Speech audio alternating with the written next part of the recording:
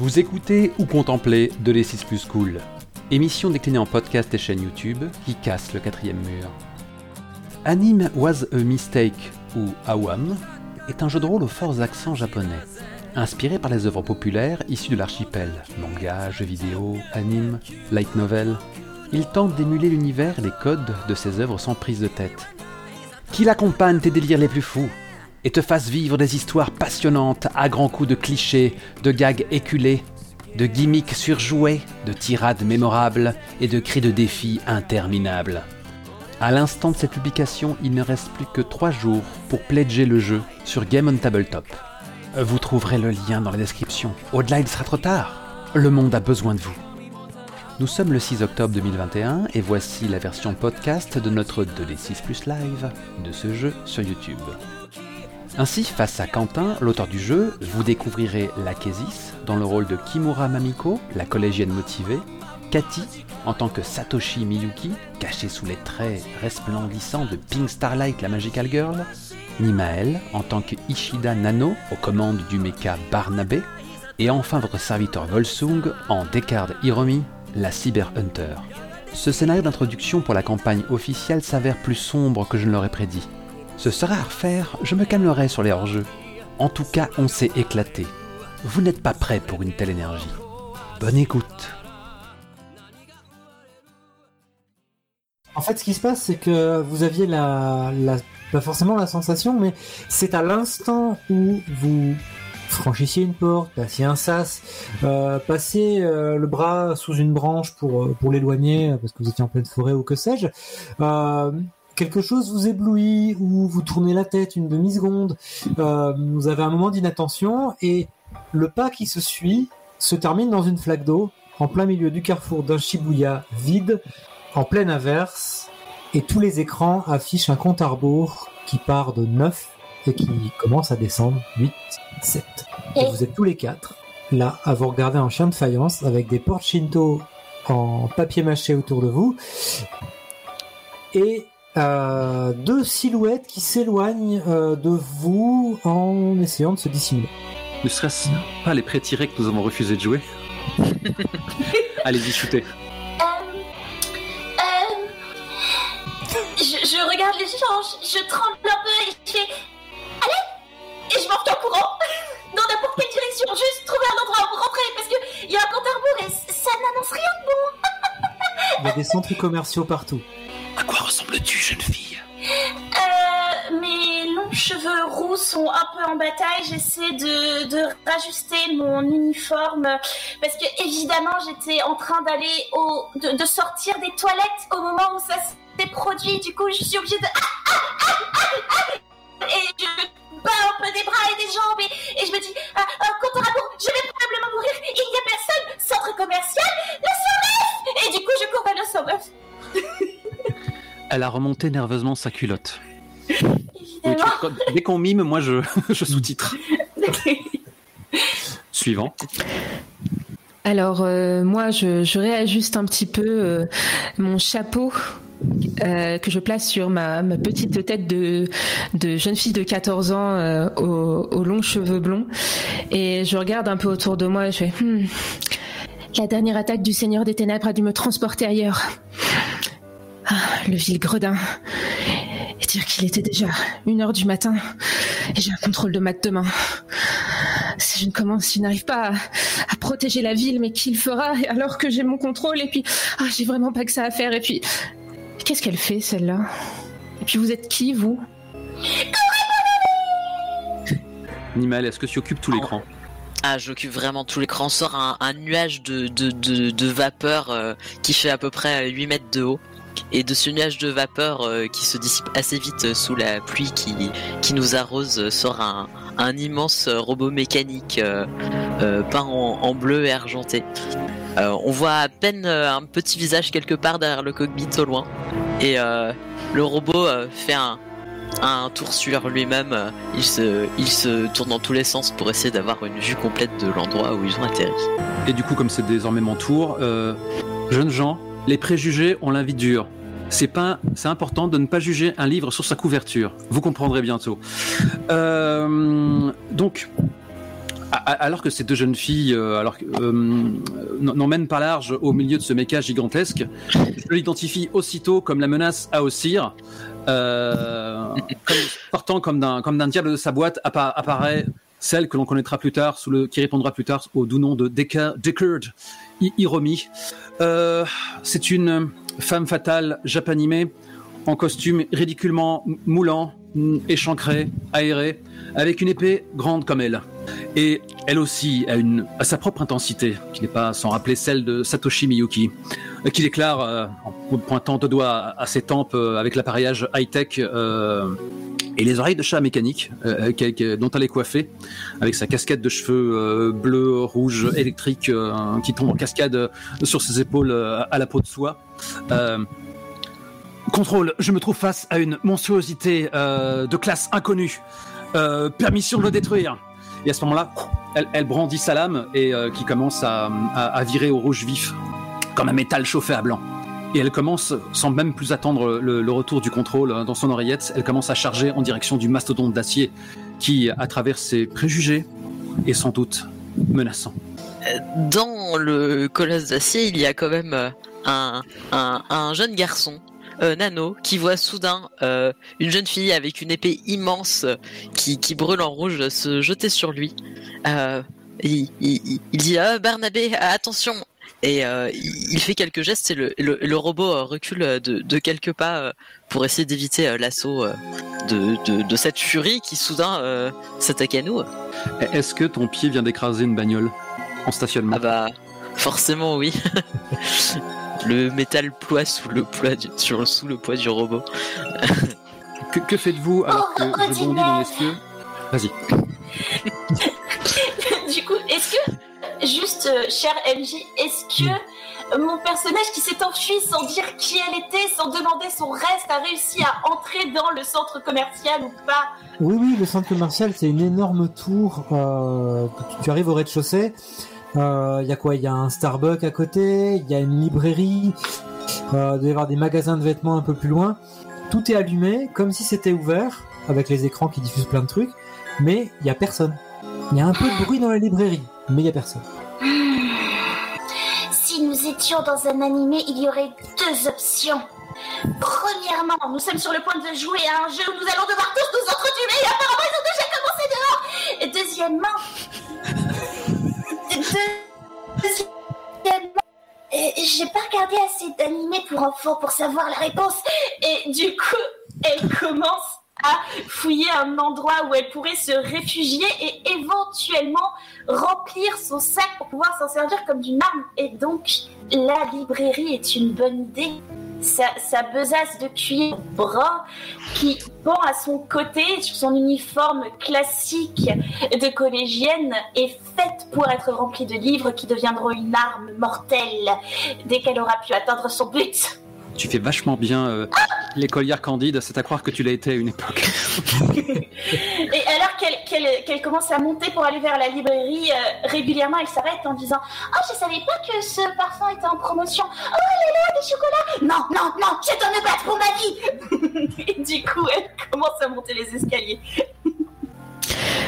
Alors, pendant que cela se passe, je vois la jeune fille à la grande épée charger le robot et je regarde un peu les deux. Je fais mais du coup, qui est le serviteur du Seigneur des Ténèbres dans tout ça? Oh là là, c'est compliqué. Il est déjà si tard. Réfléchis. Ça va aller. Et puis on n'a pas que ça à faire. Puis au pire, si ça se trouve, c'est les deux. Et du coup, je brandis ma baguette magique, donc mon grand sceptre, et je lance d'un coup en direction de la menace, malheureusement la plus importante étant celle du robot. Je lance un Celestial Star Blast. Voilà. Je mets une musique plus fun. Vas-y. Le PVP, objectivement, c'est dans la couleur. On va commencer à lancer des dés pour changer les précieux points de vie qu'on n'a pas d'ailleurs, dont on a besoin. On peut encore narrer dans la couleur. Ah, mais vous pouvez narrer dans la couleur en faisant du PVP, y a pas de problème. D'accord. Okay. Vous voulez lancer des dés pour savoir ce qui se passe sur Nano et Miyuki? Bah oui, là il y a un Celestial Star Blast qui a été lancé. Ok. On va peut-être pas commencer à faire des dégâts, c'est comme tu le sens. On peut lancer, enfin c'est comme vous voulez, moi je veux bien. D'accord. Après, sinon, je peux décider de faire juste autre chose. Enfin, de faire j'ai quelque chose pour la continuité, si tu veux. C'est du son et lumière. C'est du son et lumière. C'est vraiment dans l'intention de faire des dégâts. On va jeter des dégâts. Alors, c'est pas vraiment pour faire des dégâts. Le but actuellement de Miyuki serait plus d'attirer l'attention en faisant une explosion au niveau du robot et de la cyborg, si je puis dire. Afin de les faire s'arrêter et de les faire se tourner vers elle en fait. Ça me va. Ok. Je valide, je cautionne cette interruption d'action. Et donc alors que je m'élance dans les cieux avec un bruitage brut à la bouche comme tous les mouvements que je fais et que je tourne sur moi-même en m'exclamant j'ai dû avoir une liste de trucs très mal traduits. Vulcaniku Vulcaniku Viper. Eh bien ce trait étoilé me dévie de ma trajectoire. Nani? Halte là, serviteur, enfin je crois, du Seigneur des Ténèbres. Votre règne sur cette ville n'aura pas lieu, car moi, Pink Starlight, je suis là pour vous arrêter. Enfin, je crois. Et si ça pouvait se faire rapidement, donc si vous voulez abandonner, on peut négocier ça. Mais en tout cas, je ne vous laisserai pas faire de mal à qui que ce soit, même s'il n'y a personne. C'est encore une de vos ruses, mais voilà, hein, arrêtez. Alors ta voix, tu as l'impression d'avoir le vent souffle, cette espèce de vent, le bide, tu vois, de ta tirade qui tombe un peu à plat, n'est interrompu que par un léger bruit, un vrombrissement. Et il s'avère qu'il y a des petits engins qui vous entourent, c'est une espèce de drone à hélice qui semble, il y en avoir une dizaine, qui semble vous tourner autour à des distances plus ou moins proches, enfin plus ou moins égales en fonction de votre taille. Mais voilà, apparemment autour de vous, il y a ces choses-là qui tournent et un silence absolu en dehors des bruits de vérins, de robots géants. Barnabé, je crois qu'on est tombé dans un piège. Ils ont dû nous téléporter ici d'une façon ou d'une autre, et la colonie scolaire doit être en danger. Il faut vite qu'on trouve un moyen pour rentrer à la maison. Mais essaie d'attraper l'un de ces drones. Peut-être que on en apprendra plus. Et du coup, Nano pilote le robot et essaie d'attraper un drone au vol pour voir ce que c'est, quoi. Pour l'approcher de lui. Sans grosse difficulté. Pour toi, c'est une mouche hein, que tu as en face de toi. Oui, voilà. Avec ta grosse patte. Donc tu envoies Barnabé attraper le premier qui passe. Et en le rapprochant du cockpit, c'est très bête parce que il y a des caméras implantées un peu partout sur l'engin, mais en le rapprochant du cockpit, comme si tu avais aplati une mouche, tu constates que c'est un bête drone 4 hélices caméra, qui a certainement une caméra claquée en dessous. Il nous espionne, il faut qu'on trouve une solution. Et après, je me retourne à nouveau vers l'explosion de lumière, l'attaque qui arrivait sur moi et tout ça. Et moi, j'ai terminé Oui, je vous fais un petit coucou depuis le cockpit. Eh bien, moi, j'ai été dévié de mon attaque et en fait, j'ai terminé ma course folle dans une benne à ordures dans laquelle je laisse un cratère. Parce que cette benne à ordures est bien incapable de recueillir les 145 kilos de métal et de biomasse que je représente. Et donc je lâche un juron en m'appuyant sur ma lame incandescente. Diable, l'ennemi n'est pas où je pensais où je le pensais. Un sifflement se fait entendre pour Pink Starlight. Apparemment un objet extrêmement fin vient de pourfendre l'air et de se planter dans un poteau, certainement un réverbère juste derrière toi. Serait-ce un autre ennemi ? Si je me tourne, est-ce que je vois quelque chose ? Tu vois une flèche qui termine de gigoter, tu sais, à cause de la force, qui termine de se planter dans le réverbère derrière toi. Mais une vieille flèche en bois, tu sais, avec les plumes dessus, à l'ancienne. S'il y a encore un serviteur du Seigneur des Ténèbres ici, qu'il se montre. J'ai pas que ça à faire. Et à ce moment-là, arrivant après avoir slidé sur les rampes d'escalier, défonçant la porte alors qu'il n'y a pas besoin, parce qu'en fait c'est une porte automatique qui s'ouvre comme ça, mais du coup elle pose le pied comme ça avec sa besace en disant « Allez, la guerre peut commencer !»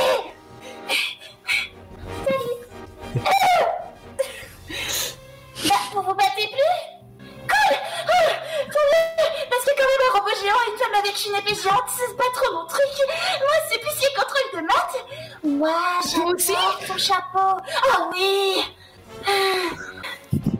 Si tu crois que le respect du temps de parole m'empêchera de botter des culs, tu te trompes, jeune fille. Non, ce n'est pas ce qu'elle déclare naturellement, c'est moi. Bah, à ce moment-là, Hiromi, un simple salto, bondit sur ses pieds, maintenant trace sur la nouvelle menace en la personne de Miyuki. Parce que c'est amusant quand des héros se mettent des beignes au début avant de mettre de côté leurs différends. Mais ce jeu est-il PVP? Ce scénario l'est-il? Les comptes à rebours sur les écrans sont passés à 0 depuis plusieurs secondes maintenant. Est-ce que quelque chose se passe du coup, ou il y a juste marqué 0 Alors il y a vos portraits qui apparaissent sur les écrans. Pour l'instant, ils sont entourés de verre. Et toi Je le savais. Qu'est-ce que tu parlais de Hunger Games, non? Bah, c'est un peu évident, non? On vient tous de récits de fiction, et on sait qu'en ce moment, l'un des récits de fiction les plus populaires, c'est « Oh, la dame avec la grosse épée est en train de courir !» À ce moment-là, je pense que ma lame passe à 2 cm de tes cheveux et peut-être que ma lame ainsi que ton sceptre de Magical Girl s'entrechoquent dans une pluie d'étincelles. J'essaie de maintenir comme ça le sceptre de Magical Girls. Mais qu'est-ce que... Est-ce que vous servez le Seigneur des Ténèbres, vous aussi? Est-ce que vous êtes ici pour prendre le contrôle de la ville? Contrôle, me recevez-vous? Je suis cerné par des chimères! Salut, moi c'est Mariko. Mon contrôle, il dit erreur 404, on n'a rien trouvé, pas de réseau. Diable! Ils ont coupé mes communications! Je Pareil ne pour dois pas Nano. laisser abuser par mes yeux. Pour Nano, c'est pareil, tu n'as aucun réseau, rien. Je peux quand même parler avec Barnabé. Je pense que tu peux causer avec Barnabé. local. Il n'y a aucun réseau sinon, ou alors que des vieilles ondes d'il y a quoi, 200 ans, tu vois. Et pareil pour comment ça s'appelle, j'en peux mieux, Mamiko, ton téléphone, voilà, t'es comme si t'étais à la campagne. T'as pas de barre. Mes parents vont me tuer. Mais je vais probablement déjà mourir. Quand j'ai entendu Mamiko, j'ai pensé Hiromi, quoi. Il faut vraiment que je me mette en tête les noms des personnages.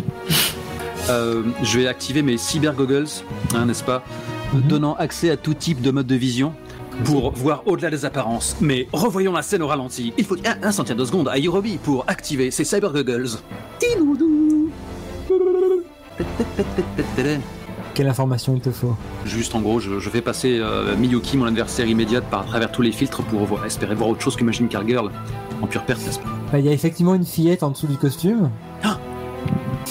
Il y a énormément d'énergie par contre quand tu passes tous les scans, température, électrique, machin, tout ça, et quand tu arrives sur le énergétique qui arrive, ton écran passe tout blanc. Est-ce que tu tressailles à ce moment-là? Oui, grave. J'en profite en voyant que tu perds un peu de ta concentration dans ce cas-là pour relancer un petit Celestial Star Blast, mais juste histoire de te faire reculer. Sonabaka. Non mais c'est pas grave, c'est dans la couleur. Moi je valdingue et je traverse. Voilà, il y a des paillettes et des petits nuages en forme de licorne qui arrivent tout autour de moi et qui te font dans ce cas-là reculer de manière à ce que je puisse récupérer mon espace personnel. De toute façon, c'est toi le DPS de l'équipe, donc effectivement, moi je traverse plusieurs extraits, un mur, et je reste inerte à l'intérieur, comme ça va pouvoir vous permettre d'en laisser placer une les plus discrets. Du coup, je suis à côté de Barnabé, dans lequel se trouve Nano, très tranquillement, parce que vu que je regarde le combat, et je lève la tête et je dis j'ai besoin de parler fort ou vous avez des micros? À ce moment-là, dans un grand bruit de vérin, Barnabé pose un genou au sol, en écrasant quelques voitures aussi qui étaient encore un peu trop proches. Et des haut-parleurs du coup se déclenchent et tu entends du coup la petite voix de Nano qui... Non, c'est bon, j'entends très bien. Vous êtes une écolière. Ma mission c'est de protéger les colonies scolaires, alors je ferai ce qu'il faut pour vous protéger. Merci, c'est gentil. Moi, c'est Mamiko, ravie de vous rencontrer. Je dis en secouant la main. Et puis je dis, bon, pendant qu'ils se battent, peut-être qu'on pourrait réfléchir à la situation. Par exemple, nos portraits sont apparus, mais j'ai l'impression qu'aucun de vous n'a un marque. Est-ce qu'il n'y aurait pas le portrait de l'archer quelque part? Et du coup, je regarde tous les portraits. Ouais, il est là. Pour voir si... D'accord. Il est là, il y a un type bizarre avec des cheveux roses aussi parmi les portraits. Et il y a une espèce d'ours écureuil avec un nœud papillon rose aussi. Ah, Ça veut dire qu'il y a d'autres gens et que les autres gens, c'est des ennemis. Alors, j'ai l'impression qu'on est un peu tous les ennemis les uns des autres, non? Est-ce que je peux les approcher maintenant que je ne suis plus en joue de Hiromi Pas du tout, je sais pas. Je demande. J'ai 2d6 plus cool, on ne pose pas des questions. On D'accord. agit. Du coup, j'arrive vers toi, Mamiko, et je fais est-ce que vous allez bien? Est-ce que tu vas bien? Enfin, je sais pas. Je suis Pink Starlight et je suis là pour protéger la ville normalement. Enfin, je sais même pas si je suis encore dans ma ville, mais ton uniforme ressemble un peu à enfin, j'ai l'impression de le connaître et est-ce que tu vas bien? Oui, je vais bien. Même si le poids du savoir pèse sur mon épaule, dis-je en redressant la lanière de mon sac. Néanmoins, il y en a deux là qui se sont cachés, un qui a tiré une flèche et peut-être que eux sont un peu plus dangereux. Quoique, il y a toujours la psychopathe avec son épée là-bas, je dis en mettant les poings sur mes hanches. Je me demande si on n'est pas dans une sorte de piège ou de téléportation qu'aurait fait le Seigneur des Ténèbres. Je peux comprendre pour moi, j'étais en train de le combattre, mais pour vous, c'est étrange quand même. Qu'est-ce que vous faites ici? Pipi. Juste, même une fois derrière toi, il y a une étagère dans le grand magasin là, qui vient de s'effondrer, qui vient de tomber. Ça fait un bazar pas possible. Ce son, c'était le bruit de... J'en ai aucune idée, je vais aller voir. C'est des bouquins. C'est des livres qui tombent. Il va pas toute seule, c'est trop dangereux. Mais je peux pas vous protéger à l'intérieur parce que c'est trop petit pour moi. Restez dehors. Sinon, oui, je peux pas rentrer. Mais comment vous voulez que le scénario avance? De quel scénario elle parle? Je sais pas, peut-être que elle en sait un peu plus que nous. Aucun scénario. Nous sommes des êtres de chair et de sang. Et du coup, je commence à avancer là. En tout cas, enchanté, Pink. J'ai oublié ton nom. Pink Starlight. Pink Starlight. Moi, c'est Décris ton Nano. geste. Et je veux donc Pink Starlight en donnant son nom prend la pose et amène ses doigts pour faire un V au-dessus de son œil et lève un bras où elle fait retourner son chapeau en haut de soi pour reprendre. Et juste derrière elle, il y a un petit arc-en-ciel qui apparaît également à ce moment-là. Est-ce que ça fait ça à chaque fois que tu dis ton nom? T'es obligé de le faire? Alors j'ai jamais compris comment, mais oui, ça se passe comme ça, oui. Et je te tapote la tête avec compassion. Je suis tellement fatiguée. Je m'en doute. Nano, il y a une flèche qui vient de partir en direction de Barnabé. Et qui passe entre l'épaule et le lance-roquette de Barnabé. Ah, Donc vraiment entre le coup de Barnabé, et le lance-roquette qu'il a sur l'épaule. ok. Je crie, même si j'ai pas mal, parce que il y a quand même une flèche qui a touché Barnabé. Le robot se retourne et essaie d'attraper la flèche qui est derrière son épaule et forcément elle est trop petite et c'est dans son dos donc c'est quand même sacrément compliqué. Mais je pense qu'il réussit au bout d'un moment à casser au moins la pointe de bois. On est toujours attaqué. Barnabé passe en mode défense et j'essaie de regarder les caméras et les scans de Barnabé pour voir où est la personne qui nous tire dessus depuis tout à l'heure et qu'on ignore. Tu lui balances la Allez, de façon Macross et t'en as plus d'archer. Hein, Bon, un simple calcul de trajectoire te permet de définir que entre le camion publicitaire et l'arbre qui se trouve sur la place, une espèce de petite place centrale du crossing, là, du carrefour, il y a quelqu'un effectivement qui essaie de se dissimuler, qui de temps en temps dépasse la tête et se replanque immédiatement. Voilà, il y a quelqu'un là. Quand soudain... Vas-y, pardon. Ah non, là c'était, comment dire, le chipoteur de règles, le taulier qui se pointait en se disant « Tu n'as pas fait un jet de perception ou assimilé. Ça signifie que cette narration libre que nous avons entre futurs alliés s'étend aussi à nos agresseurs. » Mais je ne peux pas avoir cette conclusion. Eh bien, j'allais juste te dire, est-ce que la personne ressemble à un adulte ou à un enfant? Là comme ça, tu dirais un adulte. Ok, eh ben, Barnabé, défendons-nous. Lançons des missiles sur cet arbre où se cache cet archer qui nous agresse depuis tout à l'heure.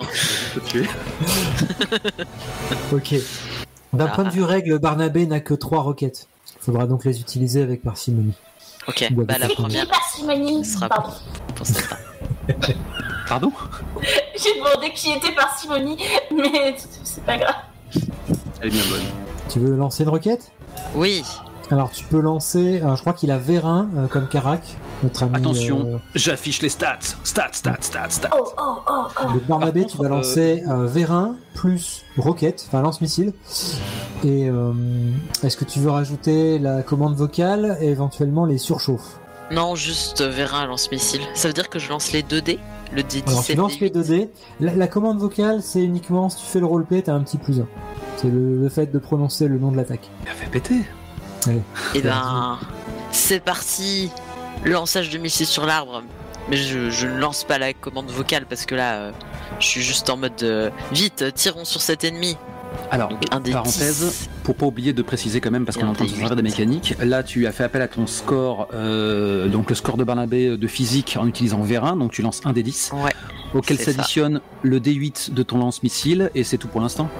tout c'est à fait, tout, quoi. c'est tout. Et c'est un score assez modeste. Tu dois pas recliquer dessus? Non, Oh. c'est ça. Et non, c'est non, mais Ok. entre temps j'ai rendu les Non, cartes j'ai fait visibles. un 2 sur le D10 et un 4 sur le D8. 6. Oh. La personne qui se cache va tenter, elle aussi, de s'échapper parce que c'est quand même une sacrée menace qui arrive. Et elle a juste un des 10 que je prends comme ça, c'est ça? Je fais Oui, glisser. c'est ça. Et je lâche. Et après, Et donc tu cliques dessus pour afficher le résultat, et Oh tu là le là. dis à l'antenne. Boum 2. Quelle tristesse. Il est pas meilleur que Au moi. revoir. 2, ce qui te fait donc un total de 6. Lui, il fait 2. Et ce qui fait donc 3 fois plus que son score de défense.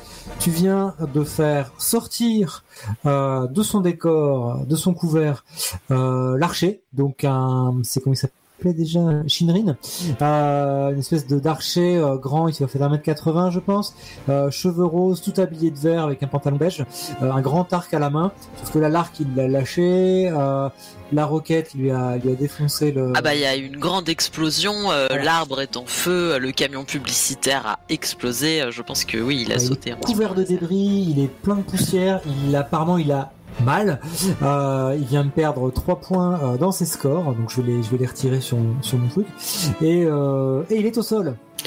Et si Pink Starlight regarde à ce moment-là les écrans qu'il y avait autour, est-ce que ça a changé quelque chose à ce cercle vert qu'il y avait autour des personnes Alors l'archer vient de passer en orange et il y a un magnifique ralenti du tir de roquette avec un zoom sur la roquette en elle-même avec un petit travelling pour la contourner jusqu'à l'impact où notre archer est propulsé hors de son couvert avec un grand renfort d'explosion et voilà, et de poussière. Vous voyez, on a tous été kidnappés pour participer à un jeu de la mort. Mais autant, j'aurais pu comprendre pour Seigneur des Ténèbres qu'il essaye de me kidnapper, mais vous lui avez fait quelque chose, vous?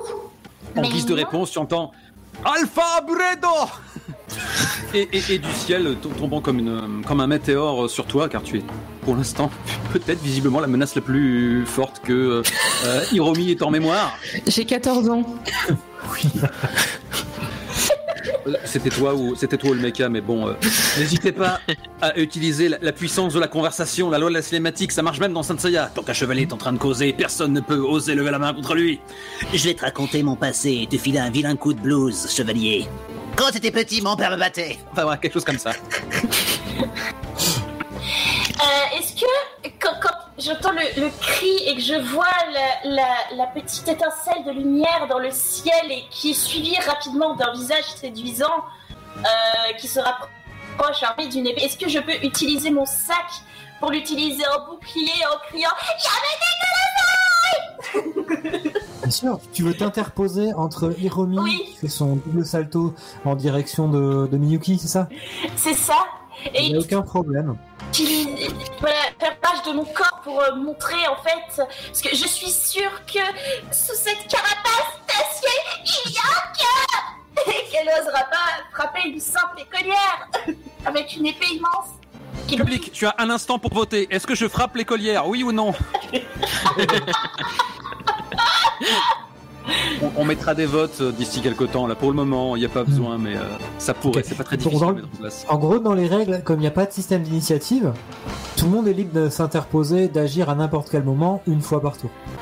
Le public a dit non. Oui, le public a dit non. Et donc, je pense qu'en fait, ma lame à nouveau incandescente, je sais plus à qui je pique ça. Je pense qu'il y a un perso de Guilty Gear comme ça, qui est une sorte de lame calorifique.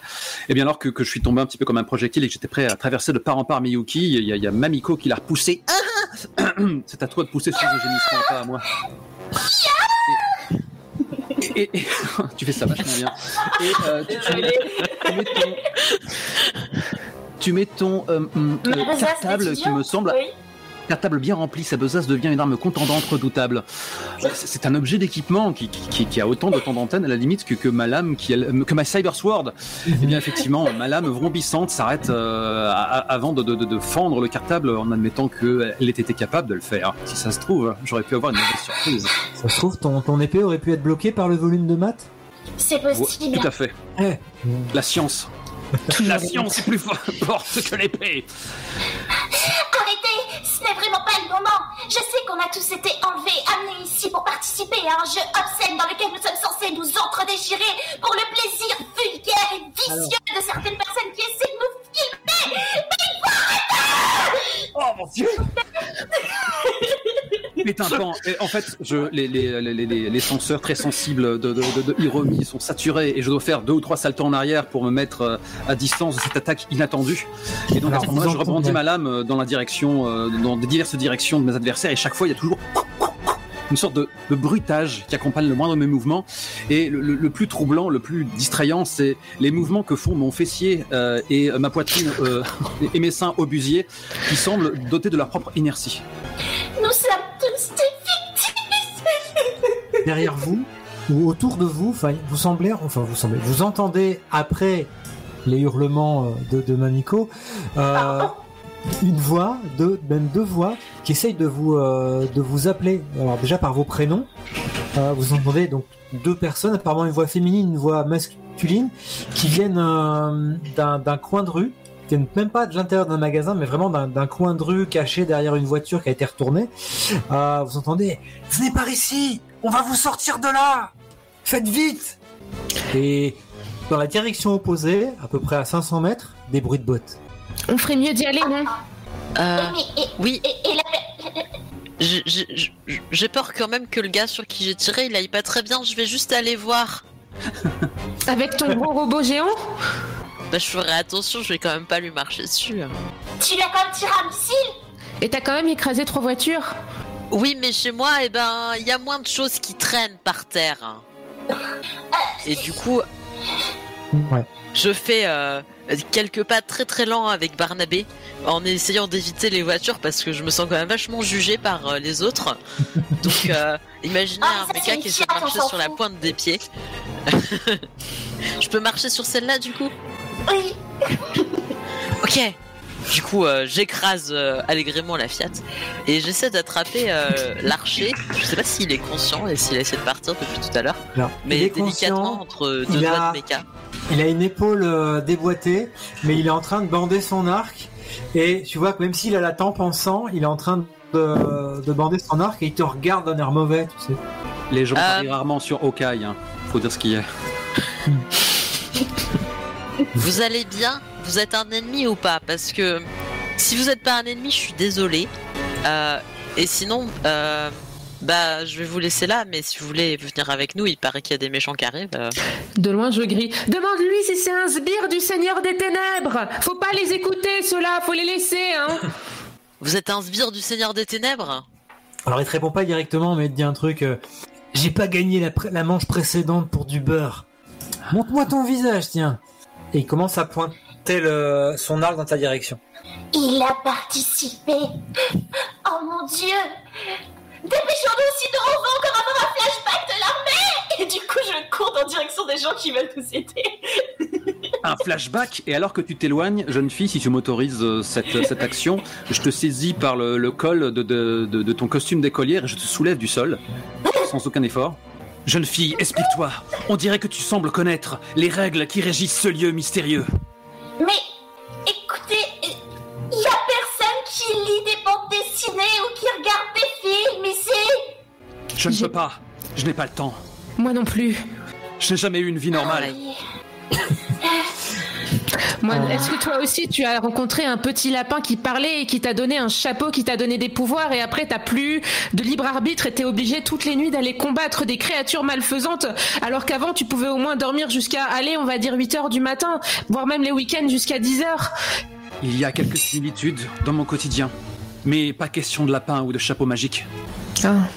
Alors, peut-être brusquement, mais sur tes épaules, Mamiko, il y a un type d'à peu près, tu dirais 40 piges qui arrive dans ton dos et qui essaye de te poser une espèce de grande parka kaki type kawaii, tu vois, sur tes épaules. Donc il y a une personne qui me tient par le col et une autre qui se sert de moi comme porte-manteau. Faut imaginer non, j'ai dit Mamiko, non, je voulais dire Hiromi, pardon. Ah d'accord, ok. Hiromi. Donc on essaye de poser sur les épaules d'Hiromi une espèce de kawaii et le type est habillé pareil aussi, hein. Il a une capuche, il a la parka et machin et il essaye de te la poser sur les épaules. Il est sorti du coin de la rue. On fait quoi? Donc en gros, je tiens toujours Mamiko par la peau du cou. Je me retourne, hein, je tourne le dos à Mamiko pour le coup. Hein. Tu peux t'échapper de ta tenue d'écolière, mais ça fera des vues, mais c'est un petit peu délicat quand même. C'est frais. Je vais rester comme ça. Et je me retourne et je pointe ma lame en direction de ce quarantenaire que j'ai vu arriver. Ce sale otaku libidineux, j'en suis sûr. Donc il tend les mains, c'est genre non, on ne veut pas de mal, on veut juste te faire sortir de là. Je n'ai pas besoin. J'ai même pas lu ton livre. Je n'ai pas besoin de ce vêtement. J'ai toujours froid et j'aurai toujours froid, mais on l'a refait. Cela n'a jamais été une gêne. C'est pour te cacher. Caché? On va sortir d'ici, tout le monde va nous voir, il faut pas qu'on te reconnaisse. Vous savez comment sortir d'ici? On a les moyens de vous faire sortir, oui, mais il faut qu'on le fasse vite, sinon on va se faire arrêter. Enfin, il va falloir vous trouver une parka XXL pour ce spécimen. Je fais un hochement de tête en direction de Barnabé, bien sûr. Le spécimen en question est en train d'essayer d'attraper l'archer un peu comme on attraperait un papillon avec deux mains très, très grandes pour les poser délicatement autour et le soulever en l'emprisonnant. Le papillon va pas tarder à te décocher une flèche en fait dans la carlingue de ton robot. Il essaye de viser le cockpit. Ce serait vraiment pas gentil. Non mais il va le faire en fait. Je vais faire un jet de dés. Juste pour voir s'il les règles. Vite. Donc il va faire une petite visée. Donc il prend un niveau de moins. Hop.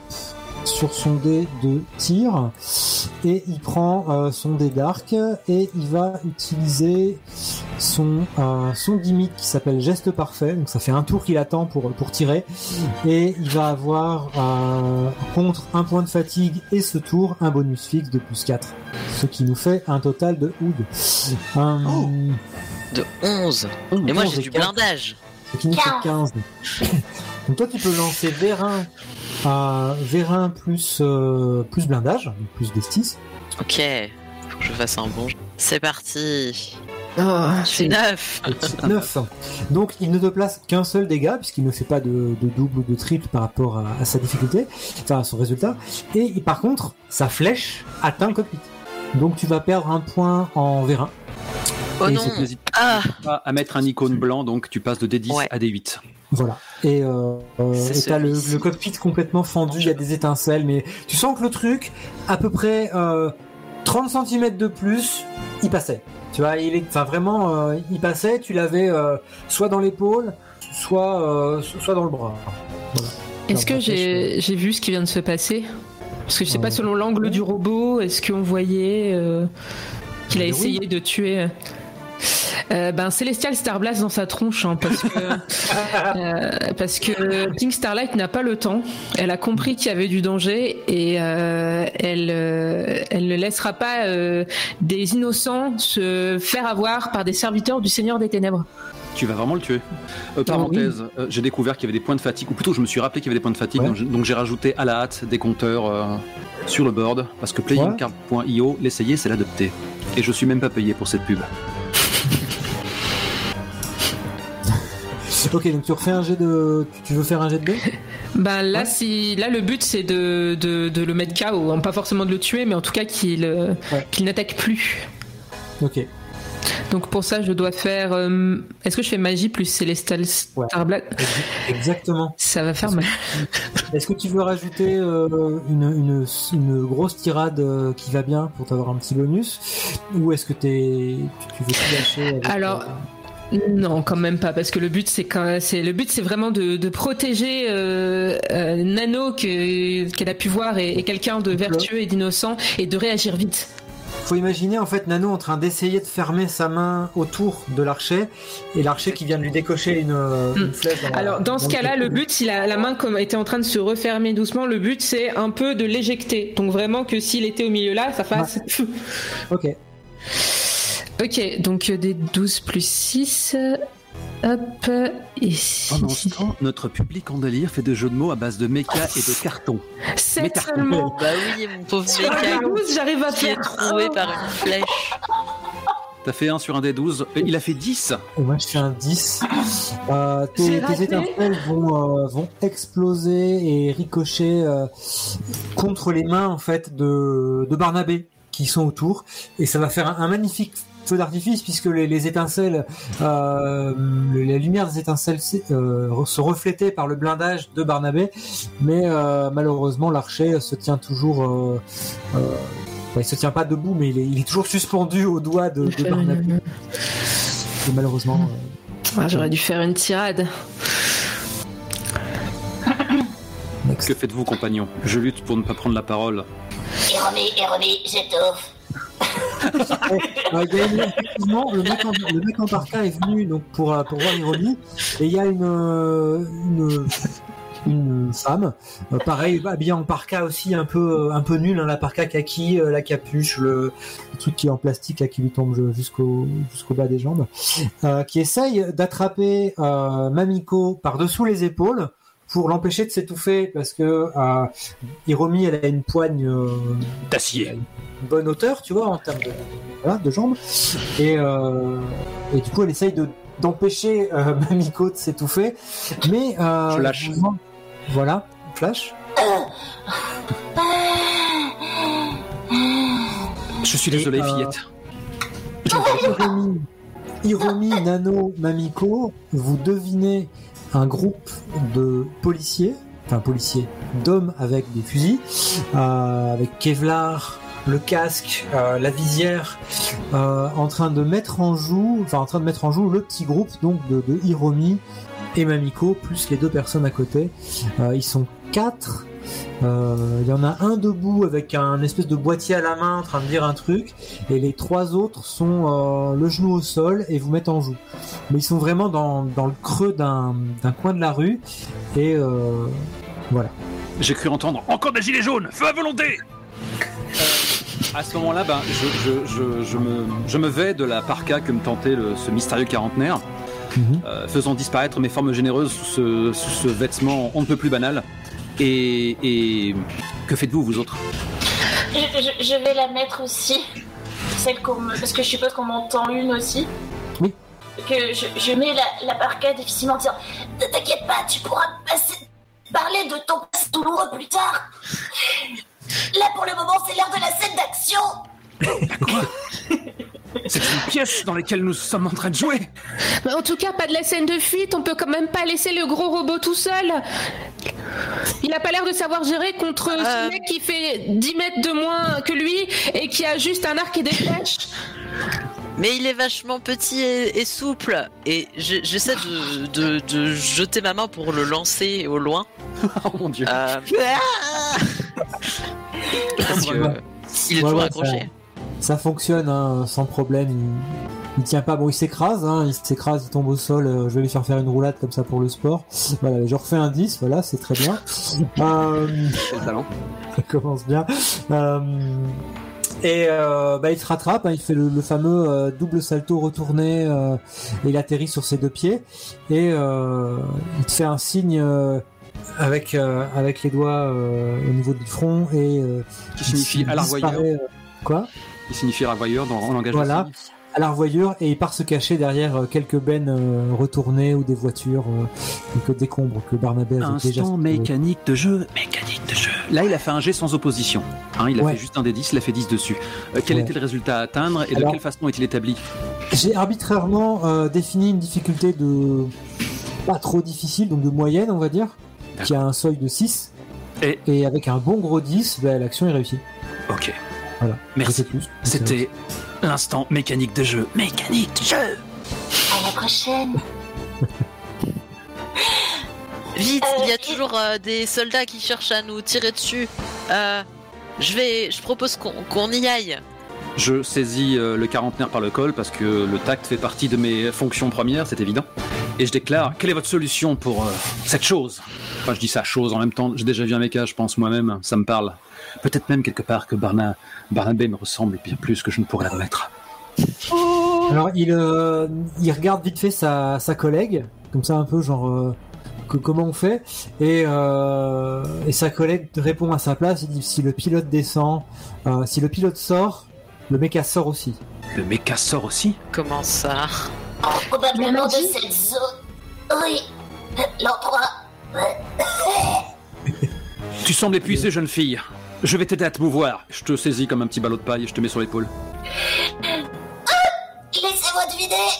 On a vu ma culotte, n'est-ce pas ? C'est toujours comme ça. Oui, on a vu ta culotte, oui, malheureusement.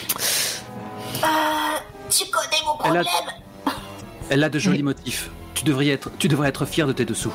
Oui, je suppose. Après tout, je viens d'un endroit où le seul intérêt que j'ai, c'est de manger des gâteaux au lieu de réviser, d'être tout le temps pressée, mais d'être quand même la première de la classe, et à peu près toutes les 5 pages, enfin ma culotte, c'est un quota, vous comprenez ? Ta vie aussi ne semble pas simple. Non. Il y a moins de morts. Ils essayent de vous presser. Tiens, vous faites du drama, mais ils essayent de vous presser pour vous faire sortir oui. du carrefour. On se raconte ça alors qu'on est en train de partir, on les suit. Et du coup, dans un grand bruissement de ferraille, il y a Barnabé qui suit en écrasant tout ce qui croise sur le chemin, lampadaire, voiture, panneaux. Tu devrais lui faire parvenir les consignes qu'il n'a peut-être pas entendues. Les deux personnes en parka vous font comprendre rapidement, vous disent que oui, alors ils avec un il majuscule, ils ont encore une fois ouvert cet espace, je crois qu'ils appellent ça une instance, qui permet à des gens comme vous de vous bagarrer pour de l'argent. Enfin, l'argent c'est eux qui la gagnent, c'est pas vous. Et tous les sponsors votent pour les meilleurs et ceux qui gagnent. Et du coup, celui qui survit à l'instance voit sa série, voit les ventes de sa série booster et ça sert aussi le gouvernement. Il y a un projet d'armes cachées. Enfin, voilà, on vous en parlera plus tard quand on sera sorti. Sinon, on va se faire descendre par les types de derrière. Et quand il pointe son pouce derrière, il y a effectivement les types de derrière qui commencent à faire feu. Et que faites-vous ? Alors qu'on est en train de courir avec eux pour essayer d'aller se mettre à l'abri, je lance un Celestial Star Blast de manière à faire de la poussière étincelante de paillettes et de petites licornes et de petites étoiles, de manière à couvrir notre fuite. Ok, ça passe. Ça passe parce qu'en fait ils sont assez loin, il pleut et tu rajoutes les étincelles par-dessus. Donc effectivement les projectiles, mais ça Hiromi va le voir tout de suite, qui ne sont pas des balles, vous passent par-dessus ou très très près, mais ne vous touchent pas. Et vous comprenez que c'est pas vous qu'ils visent, mais c'est bien les personnes en parka qui sont venues vous chercher. Des gens comme nous ? Booster des séries ? Vos propos n'ont aucun sens. Je ne comprends pas de quoi vous parlez non plus. Moi non plus. Je vous préfère aux gens qui nous tirent dessus. T'es toujours dans ton méca là du coup ? Bah oui, toujours. Caché par les paillettes. Il n'est pas avec des haut-parleurs. Et quand tu participes à la conversation, c'est tes haut-parleurs comme ça qui buglent. C'est ça. C'est les haut-parleurs. Il y en a à peu près sur toute la hauteur du nous méca. tire dessus. Soyons discrets. Vous tracez dans la rue et Mamiko, tu as une sensation étrange d'être suivi. Il se passe quelque chose. Mais genre là, vous êtes 5, quoi. Cette sensation. Un frisson froid dans ma nuque. comme si des yeux se posaient sur moi. Je connais cette sensation. Est-ce qu'il y a un pervers quelque part? En fait, tu le vois pas. En fait, tu vois sa forme se dessiner sous la pluie qui lui tombe dessus. Et il y a un truc de 2 mètres sur ta gauche qui est complètement invisible, mais il y a la pluie qui lui tombe dessus. Donc tu devines ses oreilles, tu devines la forme de sa tête toute ronde et son pelage trempé. Et tu devines aussi qu'il a une espèce de grosse bosse dans le dos. Et voilà, il y a un truc là qui te regarde.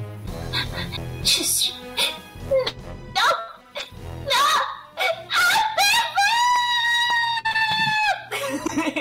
J'ai ma main qui cache ma bouche comme ça et je pointe un Landette dénonciateur.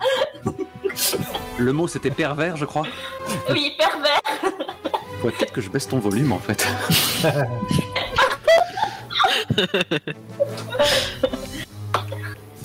Ça devrait aller comme ça. Et bien entendu, je suis toujours sur l'épaule d'Ironie. Du coup, il y a mes cheveux qui se balancent, le col de mon uniforme qui est un peu lâche, tout ça. Donc, Et au même moment, sur le chat, on voit vraiment que ce sont des habitués du jeu qui l'ont playtesté de multiples fois et qui savent parfaitement qui est le dernier challenger dont nous n'avons pas encore vu la couleur. Donc il est là. Il vous suivait apparemment très discrètement, mais au moment où t'as dit pervers, je sais pas, il y a eu un truc dans la voix, ça l'a fait perdre toute sa concentration et il est redevenu visible d'un coup.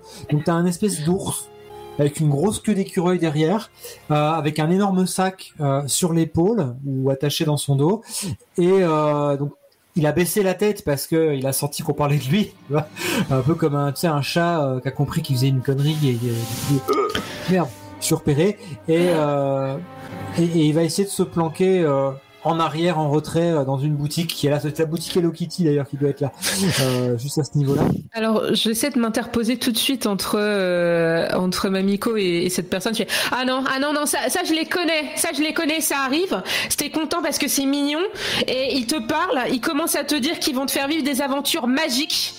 Il te donne un poudrier, il te donne une baguette, et après tu vois, tu te retrouves à devoir faire le tour de la ville pour battre des gros gluants à 3h du matin. Hein? Donc non, tu ne le laisses pas t'approcher. Tu ne le laisses pas t'approcher. Hein? Ça a l'air mignon, mais non. Parce que le début de ton histoire m'a laissé suggérer une fin tout à fait différente. Alors ça aussi, tu laisses pas s'approcher, hein? Non. Les tirs continuent dans vos directions. Et au milieu de cette conversation sans queue ni tête, je murmure. Il existe donc des univers différents du mien, qui obéissent à des règles sans aucune mesure avec le mien? Oui. En plus, il pleut. Il y a l'air, oui. T'es toujours dans ton méca, Nano? Bah oui, toujours. Barnabé enregistre des chocs. Barnabé enregistre des tirs qui percutent le blindage sans aucun effet. Des projectiles apparemment complètement inoffensifs, non létaux. Ok. Au niveau des... Mais j'aime quand même pas trop ça. Avancez un petit peu. Vous éloignez-vous s'il vous plaît. Je dis dans les haut-parleurs du robot. Et j'avance avec Barnabé vers un immeuble plus proche pour essayer de le renverser et que ça nous sépare des ennemis. De faire de casser un pilier, quelque chose comme ça, pour créer une petite zone qu'ils puissent pas traverser, oui, pour pas qu'ils puissent nous suivre tout de suite. Je fais pas faire de jet pour ça, c'est vraiment facile pour Barnabé, c'est même pas surprenant. Bien, avec une patte, tu peux défoncer une façade du premier étage et faire tomber plein de gravats comme ça derrière sans aucune difficulté en fait. Ah parfait, les immeubles sont quand même vachement moins solides ici que chez moi, mais ça paraît logique, ici tout est petit et pas à l'échelle. C'est du vieux béton mouillé. Ouais, on dirait qu'il a 200 ans par rapport à la technologie, ça va pas du tout. Dans le brouhaha de cette scène d'apocalypse, je m'exclame à l'attention de notre escorte mystérieuse. On est encore loin de cette zone où nous sommes censés être hors de danger, hors de l'équation. On a encore 500 mètres à parcourir à pied et on sera devant. Mais faudra nous tenir parce qu'on a besoin de l'ouvrir. Faudra nous protéger parce qu'on... Oui. On est dans une bulle en fait. Vraiment un passage loin d'ici, oui. Ça se trouve, c'est comme chez moi, il y a des portails qui s'ouvrent et ça mène vers des dimensions démoniaques. Il faut arrêter les démons et protéger les gens. Si vous voulez, on est dans la dimension. Si vous voulez, il faut qu'on en sorte. Sinon vous en sortirez pas. Et vous êtes qui au juste? C'est bien le Seigneur des Ténèbres qui a créé cet endroit pour ces jeux pervers et cruels? Miyuki, Et là tu l'entends murmurer à sa collègue. Qu'est-ce qu'on lui répond dans ces cas-là? Qu'est-ce qu'il faut lui dire? Tu lui réponds oui, ça va aller. Donc Miyuki, on te répond c'est le Seigneur des Ténèbres, ouais c'est ça, c'est lui. Dans ce cas-là, il faut l'arrêter et l'empêcher de continuer de nuire. Une fois sorti d'ici, vous croyez qu'on peut détruire cet endroit et le retrouver? Cet endroit va disparaître de lui-même d'ici quelques heures, mais vous avec. Donc c'est pour ça qu'il faut qu'on en sorte avant qu'il disparaisse. Disparaître? On va retourner chez nous. Je crois que ça veut dire mourir. Oui. Donc là le type s'arrête, il regarde le mur de débris qui vient de tomber, il souffle un peu, et dit voilà, il y a 2 solutions pour rentrer chez vous. La première, vous gagnez cette manche, et vous rentrez chez vous, mais vous ne savez pas quand vous revenez. La deuxième, c'est de venir avec nous. Si vous perdez ici, on ne sait pas ce qu'il adviendra de vous. Et comment on est sûr de savoir que vous travaillez pas pour le Seigneur des Ténèbres aussi, et qu'en fait ils sont peut-être en train de nous brain aussi, et en fait eux c'est déjà des méchants, mais c'est peut-être encore des autres méchants, hein, parce que non, je sais pas. J'en ai aucune idée. Ça devient compliqué. J'ai pas assez de dormi. les croire. Finalement, ce qu'ils déclament peut être un sens. C'est peut-être la chose la plus sensée que j'ai vue depuis que je suis là. J'aime bien faire cas... des jets de dés en douce. Je peux en faire un ou deux là. Pardon. T'as besoin de faire des GD en douce? C'est juste pour moi, pour me dire ici. On te croit sur parole. Hein. Mais ça veut dire qu'on jette un œil au résultat ou c'est même pas nécessaire? Bref. Moi j'aime bien faire les jets en public en fait. Ah bah vas-y, ce côté darwinien. Vas-y, donc on a un type qui fait ça. Mais il est bientôt 10h, donc il faudrait qu'on passe la seconde peut-être. on a un autre type qui fait ça. Et maintenant, mystérieusement, Quentin vient de tirer un 2 et un 4. Voilà. Et nous n'avons pas la moindre idée du sens de ces chiffres. Non, effectivement, il y a des gens en train de se placer sur les toits qui apparemment ont raté leur test de discrétion. Ils font tomber des gravats. Du coup, vous devinez qu'il y a effectivement une deuxième équipe d'intervention qui est en train d'essayer de tirer sur le type en parka et qui ont eu beaucoup de mal à se dissimuler depuis que Barnabé a défoncé la moitié de la façade. Écoutez, je fais écran. Après toi. Quoi qu'il arrive, ces gens essaient de nous sortir d'une situation où il y a des forces armées à la solde d'un gouvernement extrêmement désagréable qui essaie de nous forcer de nous entretuer. Donc même si les gens en parc sont méchants, au moins ils nous empêchent de nous battre là tout de suite contre des méchants. Donc on leur pètera la gueule plus tard. Je suis d'accord, en plus ils nous ont pas tiré dessus alors que les autres ils sont quand même vachement agressifs. Ils vous tirent dessus à la seringue hypodermique. Je crois que c'est ça qu'on dit. Oui. Seringue calmante. Voilà. Miyuki, Nano, je pense que Mamiko a la capacité de comprendre les règles. Comment tu sais que je m'appelle Miyuki? D'ailleurs, je ne m'appelle pas Miyuki, je suis Pink Starlight, bien évidemment. Non mais Starlight, il y avait ton nom à côté de ton avatar. Ah. Désolée. Bon, je pense qu'on n'est plus assez après s'il y a effectivement un gouvernement maléfique tenu par le Seigneur des Ténèbres qui veut tous nous faire entretuer. Je pense qu'on peut y aller. Essayez de protéger ces gens. Je vais me mettre à côté d'eux en vous encourageant pendant que vous vous battez. Je sais très bien. Alors, vous recommencez à courir et la copine, la seconde qui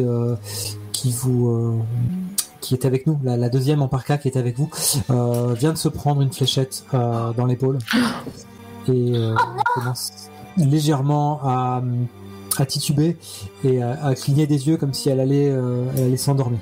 Ça tombe bien, la musique semble vaguement tragique. À ce moment-là, quel professionnel tu fais? Je tente de l'accompagner dans sa chute et de la soulever comme le fétu de Pas-de-Calais, puisque c'est un peu ma spécialité. Tu la rattrapes et en vous déplaçant, en reprenant votre course, elle laisse tomber un espèce d'appareil qu'elle avait caché à sa ceinture, qui fait grosso modo la taille d'une assiette. C'est tout sombre, c'est tout noir, c'est en métal. Apparemment, ça semble avoir des des points d'accroche. Il y en a 3 hein, tout autour de l'assiette. C'est assez volumineux, ça doit bien faire 10-15 cm d'épaisseur. Mais il y a une poignée et puis elle le fait tomber, ça fait un bruit sourd, ça tombe dans une flaque d'eau et les seringues continuent, les tirs continuent de passer autour d'eux. Je m'en saisis, je viens de l'univers cyber. Oui, après toi. En fait, je suis déjà sur ton épaule. Là, tu viens de ramasser une autre personne. Est-ce que je peux descendre de ton épaule pour rattraper l'item de quête? L'objet de quête. Je suis bien incapable de t'enlever toute ta gentilité, ce n'est pas en mon pouvoir. Je vais rattraper l'objet de quête et me mettre à courir en disant allez, on se dépêche. Moi, j'ai pas une armure de 3 cm de métal autour du corps.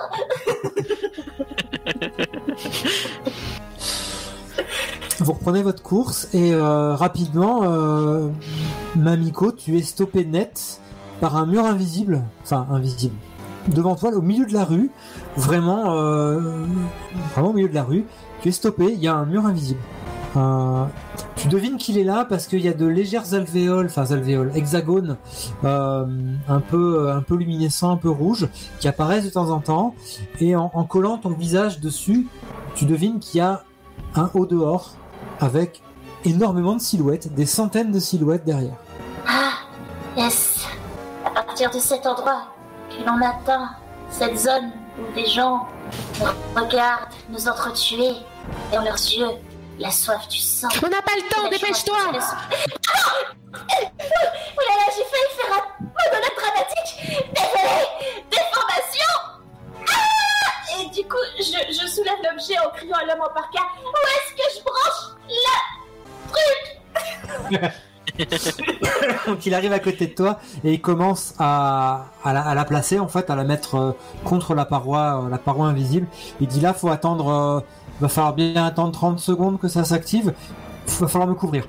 Et il commence à appuyer sur les boutons, le truc commence à s'ouvrir en 3 panneaux, ça émet de l'énergie, le mur devient légèrement translucide, ça vibre, voilà, il se passe des trucs. Mais derrière vous, les flics se positionnent et vous devinez une silhouette avec des cheveux roses apparaître à une fenêtre et à peu près en haut, 200 mètres de vous, 3e étage. Ok, Barnabé, attaque cyber-missile. Et je lance une deuxième attaque de missile contre notre pire ennemi depuis le début, j'en suis sûr, cet archer aux cheveux roses. Force de l'ordre. Bon. Alors, du coup, le système. Alors, Vérin. Voilà. Vérin, missile. Plus missile, donc un deuxième D8. Et tu rajoutes +1 puisque tu viens d'activer ta commande vocale. C'est vrai. Et oui. Donc tu lances 2 D8 puisque ton vérin est passé de D10 à D8. Exactement. Yeah. Égalité. J'ai fait. Je fais 6 et 4, C'est 10, un plus 1, 11. Moi, je fais 8 pour mon esquive. C'est vrai. J'arrive à baisser la tête, l'archer baisse la tête au bon moment, mais apparemment, il y a une poutre qui s'abat sur sa tronche, et vous ne le voyez pas, mais il pousse un cri, vous n'entendez pas, mais il pousse un cri de douleur, puisqu'il vient perdre un nouveau niveau dans ses scores, de n'avoir pu esquiver proprement le projectile. C'est l'archer que t'as défoncé ou c'est les... Tu tires sur les Attends, c'est l'archer. C'est l'archer. Il a été kidnappé lui aussi. Non, c'est les policiers qu'il faut taper. Mais c'est un méchant en plus à cause de lui, il y a un trou dans mon cockpit. Quoi? Au cockpit. Je me mets à côté du quarantenaire et je fais... poursuis ton œuvre. Nous veillerons à toi... Pourquoi j'ai des phrases débiles qui me viennent à la tête. Or, mon personnage est 1er degré. Nous veillerons sur ta sécurité. Comme à la prunelle de nos yeux. J'avance et en brandissant ma baguette magique, prête à attaquer contre les policiers qui arrivent vers nous. Je regarde un peu Hiromi et je fais... T'as quand même essayé de m'attaquer tout à l'heure, mais je suppose que pour survivre, on n'a pas le choix. On doit unir nos forces. J'ai cru que tu étais une chimère. Je suis désolé. Une quoi? Les adversaires que je traque dans mon monde. C'est pas le moment pour le Lord Dumping. Devant vous, il y a un groupe de CRS en train de se mettre en position. Enfin, j'appelle ça CRS, mais c'est pour la rapidité de destruction. Voilà, c'est vraiment un groupe d'attaque, d'intervention, pas militaire, mais SWAT, quoi, les équipes spéciales. Donc il y en a avec des Kevlar, des boucliers, il y en a quelques-uns qui ont des matraques, mais aucun avec des armes létales. Et ils sont une bonne dizaine à s'être ramassés au bout de la rue, là, et à approcher comme ils peuvent. Alors certains essaient d'être discrets, d'autres essaient de former une tortue, enfin d'avancer derrière leur bouclier pour s'approcher le plus près de vous possible. Je reste en position de combat et je vais me tenter de dévier le moindre projectile qui sera tiré dans notre direction. Et je lutte pour ne pas m'exclamer « On est là ! On est là ! Même si Macron ne veut pas, nous on est là !» J'ai une question juste au niveau du gameplay. Mon attaque Gambate, je ne peux le donner qu'à un seul personnage ou pas? Un seul, ouais. Tu peux changer à chaque fois que tu t'en sers, mais c'est un seul quand tu t'en sers. Et du coup, alors que les hordes de CRS s'approchent de nous, je me place à côté de Pink Starlight et retirant la bretelle de mon sac, je me positionne pour pouvoir m'en servir plus tard, mais pour le moment, je pose ma main sur son épaule à elle et je lui dis, King Starlight, pendant trop longtemps, tu as été un outil. On s'est servi de toi, on t'a volé ta vie pour satisfaire les caprices de vieux hommes libidineux. Mais c'est pas ma guerre, c'est pas ma guerre. Maintenant, ces hordes d'hommes libidineux sont face à toi, ils veulent littéralement te forcer et on va leur montrer, Starlight, on va leur montrer. T'as raison, Senpai, on va leur montrer Celestial Star Blast. Et vous pouvez entendre de loin le bruit du militaire qui serre les fesses. Je sais pas si ça fait un bruit spécial. Et il y a un grand rayon de lumière rose ou jaune, enfin ça clignote un peu, qui commence à se dessiner sur le bâton magique de Pink Starlight. Pink Starlight, je t'invite à faire un jet de magie. Est-ce que tu veux rajouter Lance ta voix. Ah oui, là c'est oui. Là, ouais. Tu veux rajouter des gimmicks? Ah bah oui, là. Si je ne peux pas protéger ce monde, moi je protégerai mes nouveaux amis, hein, et je ne vous laisserai pas faire, serviteur du Seigneur des Ténèbres, car moi, Pink Starlight, je suis là pour vous empêcher de nuire, parce que j'ai pas trop le choix. Ok. Ça, tu rajoutes le petit peu, je crois, de ta mise en scène. Je vérifie. Mais je l'ai pas là. J'avoue que je n'ai pas tout de suite la fiche. Non, je l'ai. Ah, merci. Tu as plus D6, tu peux rajouter un D6 supplémentaire. Eh ben, let's go. Mais... Par contre, du coup, j'ai juste une question. Mon Gambate, j'ai besoin d'un jet ou pas du tout? Non, c'est gratuit. Ok, pardon. Et tu as donc encore plus 2. Donc là, tu es à 8, 9, 10, 11, 12, 13 au total. Ça va, ça se gagne.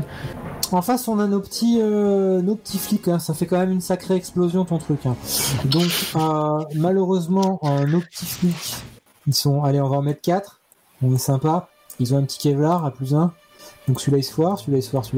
C'est juste pour voir à combien de kilomètres ils sont projetés. C'est juste ça. C'est pas important. Alors donc, que tu fais 13, ils ont chacun malheureusement que 2 points de vie chacun. Et comme tu fais à chaque fois plus du double, et ben, tous les 4 avec leur bouclier ils essaient de s'approcher. Le paquet qui était au centre de la rue vient d'être complètement explosé. Il reste que les Rangers. Les boucliers sont balancés sur les côtés. Les mecs sont poussés. Là, t'es plus dans un film d'animation en fait. Là, les gens sont en PLS par terre. Ils ont mal, ils se tordent. Ils ont lâché leurs affaires, les casques ont volé, les Kevlars sont fendus, les étincelles continuent de briller puisque le truc est parti et s'est tournoyé dans les débris. Mais voilà, derrière toute cette magie, tu as 4 trentenaires, quarantenaires au sol qui ont des très familles. mal. Certains ne bougent plus. Voilà. Je vais mettre une musique moins héroïque. Hein. Je vous rassure, mes pouvoirs, d'après le lapin qui m'a donné mon chapeau, ne peuvent faire du mal qu'aux serviteurs du Seigneur des Ténèbres et aux personnes qui ne sont pas pures de cœur. Donc, il n'y a pas à être triste. Vous êtes sûr? Non, je sais pas. Non, il y a pas à être triste, non. Nano, tu fais quoi? Ok, moi j'ai plutôt l'habitude de taper des démons que des gens, mais très bien, je te fais confiance. Je vais avancer vers l'un des immeubles où il y a les gars au-dessus et pousser l'immeuble dans la direction opposée à moi. Alors l'immeuble ne tombe pas parce que ça reste un immeuble, mais tes mains rentrent dans le mur en fait et tu défonces un étage. Du coup, les mecs qui étaient au-dessus, soit ils se précipitent pour se barrer sur le côté, soit ils tombent sur les bras. Dans mes haut-parleurs, je crie vous feriez mieux de reculer. Ok, tu constates que les drones se sont barrés et que les mecs font ce qu'ils peuvent pour s'échapper en fait. Ok.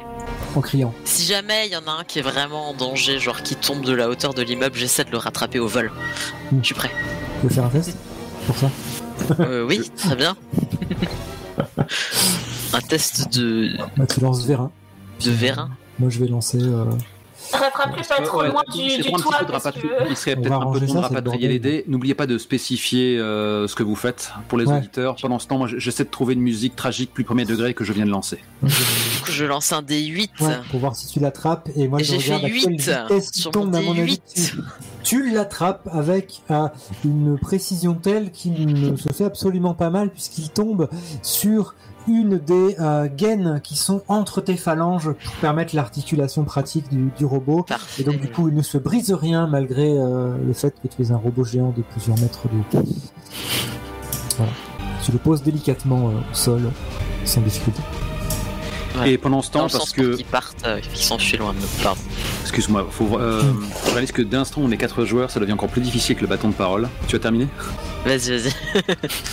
Et je pense qu'à ce moment-là, sans doute inspiré par cette musique dramatique que moi seul peux entendre, ainsi que nos auditeurs, entre mes bras, rappelons-le, il y a la civile qui tient à nous arracher à ces arènes iniques dont nous ignorons plus ou moins l'existence, alors que peut-être la réalité commence à nous frapper cruellement. Et donc je m'adresse à elle et je fais c'est cela, nous avons été arrachés à nos dimensions pour l'amusement des masses. Et... Elle dort. Je lui mets quelques gentils claques. Vous rapportez énormément d'argent aux maisons d'édition. Maison d'édition? Qui sommes-nous pour vous? Les créateurs de dimension. Les sponsors, les lobbies des armes, les États, tout le monde y gagne. Mais ça n'a aucun sens. Je lance un gars en direction de Mamiko. En quoi est-elle une arme? La technologie pour vous amener ici, on n'y comprend rien, mais ceux qui la maîtrisent essaient de la développer dans tous les sens pour inventer des armes à la con. Sortez d'ici et aidez-nous à combattre ce complot. Est-ce qu'on pourra rentrer à la maison après? Je peux pas vous garantir ça, je peux pas vous garantir. Le chat a ses suppositions. On parle d'Illuminati ou de francs-maçons aux commandes. Ça fait sens. Le disque qui a été posé sur le dôme vient effectivement d'entrer en action.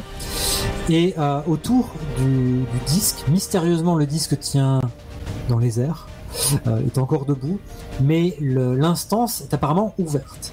Et derrière le mur, il se trouve Tokyo, le reste du carrefour de Shibuya ou des rues adjacentes dans lesquelles se sont amassées des centaines de personnes, de spectateurs, tous sous une pluie battante regardent le spectacle comme ils peuvent, soit sur les écrans diffusés dans les rues, soit au travers du dôme que vous venez d'ouvrir. Alors ils sont tous sous des parkas aussi, mais eux c'est des parkas de toutes les couleurs parce que ce sont des civils, où il y a des parapluies, des choses comme ça. Donc là il y a vraiment une espèce de marée humaine, il y a des centaines de personnes derrière qui sont surpris de vous voir arriver, et le quarantenaire, on va l'appeler comme ça, qui vous somme avec son bras de rentrer dans la réalité en fait, de sortir de là. Rentrer dans la réalité. Le public demande si dans la foule il y a des éditeurs ou des templiers. Vas-y Mamiko. J'écris à Nano. Nano, descends Sinon, je viens avec Barnabé. Non, il y a des centaines de gens, tu vas les écraser, ils sont tout petits. Et puis c'est pas discret. L'enfant fluet que tu es rechigne à quitter ta carapace d'acier. À quoi ressembles-tu, Nano Ishida, hors de Barnabé? Parce que c'est la première fois qu'on va te voir, peut-être. Et oui, du coup, Barnabé se baisse et jusqu'à ce que le cockpit arrive à peu près au niveau du sol. Et le cockpit s'ouvre et apparaît à l'intérieur un tout petit garçon qui a genre 14 ans. Les cheveux bleus, quelques mèches jaunes très colorées dans une tenue moulante de conducteur de méca. Et il a pas l'air rassuré du tout de sortir à l'air libre et de mettre un timide pied en dehors de son cockpit. Et c'est sans doute, instant règle, le cas de Nimael aussi, parce que ses stats chutent dramatiquement dès l'instant où il n'est plus à bord de son méca. Ça c'est sûr. Mais tu peux mettre un beau kawaii. Oui. Il y en a à ta taille, t'inquiète. Qui serais-tu pour cracher sur un tel privilège? Tout son kawaii. Oui, d'accord. Des projectiles continuent d'arriver de la gauche et de la droite de la rue dans laquelle vous êtes, dans votre direction. Ça vise le quarantenaire, mais comme vous êtes plus ou moins sur la trajectoire, ça devient compliqué de viser. Est-ce qu'un tour est passé? Est-ce que je peux... Ou est-ce que... Vas-y. Voyons Nano, qui a l'air encore plus fragile que moi. Tout d'un coup, le courage m'assaille et je m'arme de ce cartable de cuir brun qui était à mon épaule et je regarde les CRS et je fonce en hurlant « Akab !» et je commence à camper comme ça avec mon arme confondante. Les Six School se désolidarisent de cette exclamation. Il y en a des biens. Et j'en connais même. Généraliser, c'est pas bien. Je sais. Rangez-vous aux côtés du peuple. Et créons la 6ème République, la vraie. Qu'est-ce que je suis en train de dire? Je vais devoir rendre l'antenne? Vas-y, Mamiko. Pète-leur la gueule. Alors, du coup, je vais lancer mon D8 de physique, mon D6 de cartable. Ouais. Est-ce que sportif entre en compte là ou pas du tout? Non, ça rentre pas. Je sais pas, est-ce que taper c'est pas du sport? Ok. Non, pas avec le cartable, pas comme ça. Donc 7 et 6. C'est fort ça. Notre ami CRS en détresse vient de faire un petit 6. Tu entends le craquement des cervicales du cartable qui vient de lui arriver dans la tronche. Donc il se prend déjà d'une part la crosse de son fusil qu'il avait posé, qu'il avait tenté de ramener vers lui parce que tu lui fonçais dessus. Et le cartable finit de lui enfoncer tout ça dans la figure. Tu le projettes sur 2 mètres derrière lui. Par 2 mètres en arrière. Vraiment pas se fier aux apparences. C'est ça que ça fait quand on tape des vrais gens en 2D. C'est dégoûtant. T'inquiète pas, ça doit être encore des serviteurs du Seigneur des Ténèbres. De toute façon, ils sont impurs, c'est pour ça que tu les as frappés et que ça a fonctionné. Il faut partir, Mamiko. Et je m'exclame avec une voix étrangement grave. C'est pas notre guerre. Oui. Go to the chopper.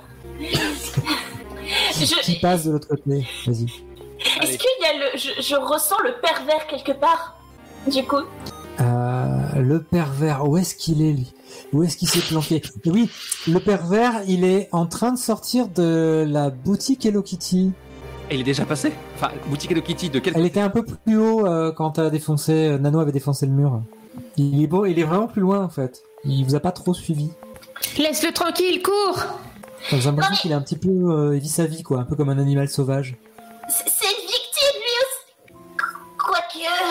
Et du coup, je me mets à courir après avoir dégagé le chemin pour le quarantenaire et Nano. Je me mets à courir vers vers la porte des étoiles.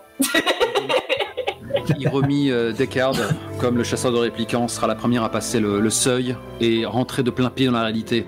Est-ce qu'un changement physique se produit? Aucun. Alors que Sawano, Hiroyuki de son prénom, ou peut-être le contraire finalement, accompagne cette scène d'une gravité démesurée.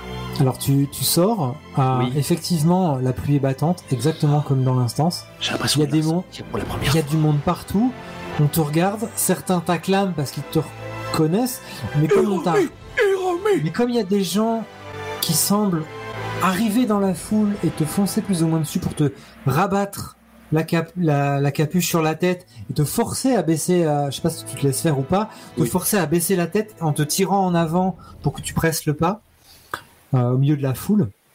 Mais il y a des gens qui t'acclament quand même dans le public et d'autres qui te traînent pour te faire sortir de là. Est-ce que j'ai changé ? Est-ce que je me sens changé ? Non, mais t'as l'impression que tout est, je vais pas dire plus lourd, mais ouais, il y a un certain poids quand même qui se fait sentir. Je sais pas si c'est la gravité, si c'est la pollution. Ouais, des sensations que t'avais pas vraiment eues jusque-là, quoi. Je me sens assailli par des angoisses bien réelles. Le réchauffement climatique, Éric Zemmour, touche pas à mon poste. Oh mon Dieu, c'est affreux. Que font les autres ? Moi je suis, du coup, j'avais enfilé le petit imperméable et je me cache un peu en dessous, mais quand même au-dessus de l'imperméable, je fais ressentir mon petit chapeau, parce que de toute façon, pour utiliser mes pouvoirs, il faut qu'il soit toujours bien sur ma tête. Ça va. Donc pareil, une fois que t'es passé, on t'attrape par la main, on te demande de baisser la tête, de bien mettre ta capuche et d'avancer le plus vite possible dans la foule. Je suis pour le moment, j'ai pas trop le choix, on va dire. Moi je crie Barnabé mode pilote automatique, défends notre retraite. Et je me mets à courir après les autres. Ok, Barnabé fait un demi-tour, se positionne en défense. Il y a des lasers qui parviennent du cockpit, qui commencent à balayer la rue et il attend le bon moment pour lancer sa dernière roquette. Mamiko. Mamiko, en fait, elle se rend compte que taper des vrais êtres humains, c'est un peu dégueu, qu'ils ont l'air d'avoir plus mal que chez elle quand elle tape les pervers. Et du coup, comme j'ai dit, elle court dans l'autre sens, elle fait attention à ce que Nano soit bien protégé, parce que cet instinct, à la base, c'était de protéger Nano. Et elle finit par se glisser dans la réalité en baissant sa capuche. Et étrangement, ses cheveux, je pense qu'ils jusque-là étaient des cheveux d'animation, même mouillés, étaient soyeux et pleins de volume, font pouf, ils s'affaissent. Et elle regarde un peu autour d'elle, perdue. Alors autour de toi, sur les écrans, il n'y a que des ralentis de toutes les scènes un peu rocambolesques que vous venez de faire en fait.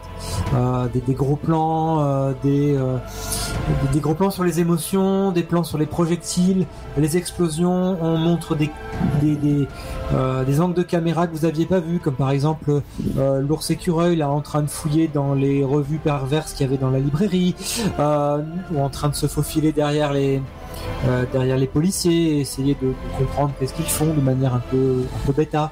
Plein de petits plans comme ça qui apparaissent entre deux publicités pour de la bière ou des téléphones portables. Et quand vraiment nul. Quand tu quittes la réalité, tu entends en fait, vous voyez clairement que sont affichés sur les écrans dehors les deux gagnants de la manche. C'est l'ours, donc un certain Dorobo, et Shinrin, donc l'archer avec les cheveux roses. Ce sont les deux gagnants de la manche, et il y a un gros désolé pour les problèmes techniques. Le prochain match aura lieu la semaine prochaine. Merci à tous. Le public m'encourage à user de mes cyberconnexions pour me connecter au Wi-Fi. Il me suggère de taper mon nom avec la Rule 34. Je ne comprends pas ce que ça signifie. Ne fais surtout pas ça! D'accord. Il faut que tu comprennes quelque chose. Nos dimensions ont été créées par les éditeurs. Ce sont des personnes qui nous ont imaginé, nous sommes issus de leur imagination. Et malheureusement, les pervers, parfois, s'approprient les créations des éditeurs pour faire du contenu. Alors qu'on est malmené dans la foule, je te saisis à nouveau par le col, j'ai tendance à être trop physique. Une invention ? Moi ? Nous ? Ah, c'est pas parce qu'ils nous ont imaginé qu'on n'est pas réel, c'est juste qu'on est réel dans une autre réalité. Enfin, dès l'instant où je vois que je suis en train de te faire du mal à nouveau, je te lâche horrifié par ma propre nature. Moi, Descartes Hiromi, qui ne pourrait jamais étreindre qui que ce soit sans mettre ses jours en danger. Tu vois ? En fait, je continue à monologuer. En fait, tout va bien dans la réalité. Oui. On vous conduit jusqu'à une espèce de ruelle un peu sordide, vraiment cachée, loin derrière les restaurants, derrière les bars, derrière les coins sympas. On vous emmène vraiment très très loin de la foule. Personne ne vous suit, mystérieusement. Enfin, il y a quelques fans qui vont vous suivre un petit peu, mais des personnes un peu discrètes, toujours dans cette espèce de poncho kaki, vont les dissuader d'intervenir de manière très très pacifique. Et on vous fait monter dans des taxis, dans des estafettes un peu discrètes, pour vous éloigner encore un peu plus loin des quartiers agités. Après toutes ces révélations, je suis un peu en grand questionnement. Alors ça veut dire que depuis le début, c'est le Seigneur des Ténèbres qui m'a donné mes pouvoirs et qui m'a créé, c'est ça ? Non,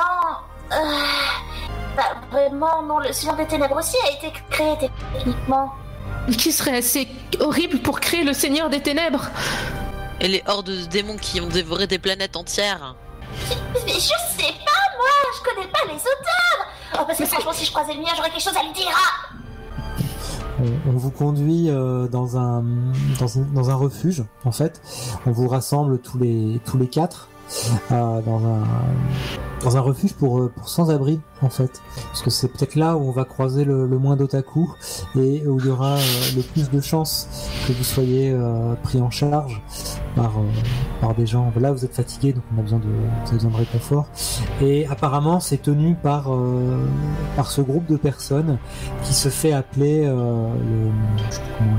pas les rebelles, mais voilà, la résistance, on va les appeler comme ça, qui sont appelés comme ça. Et on vous explique que la vérité est plus compliquée. Alors, on vous a assis autour d'une table, on vous a servi un bol de soupe chaude, et on commence à vous sortir le laïus de l'univers, que la vérité est plus complexe que ça.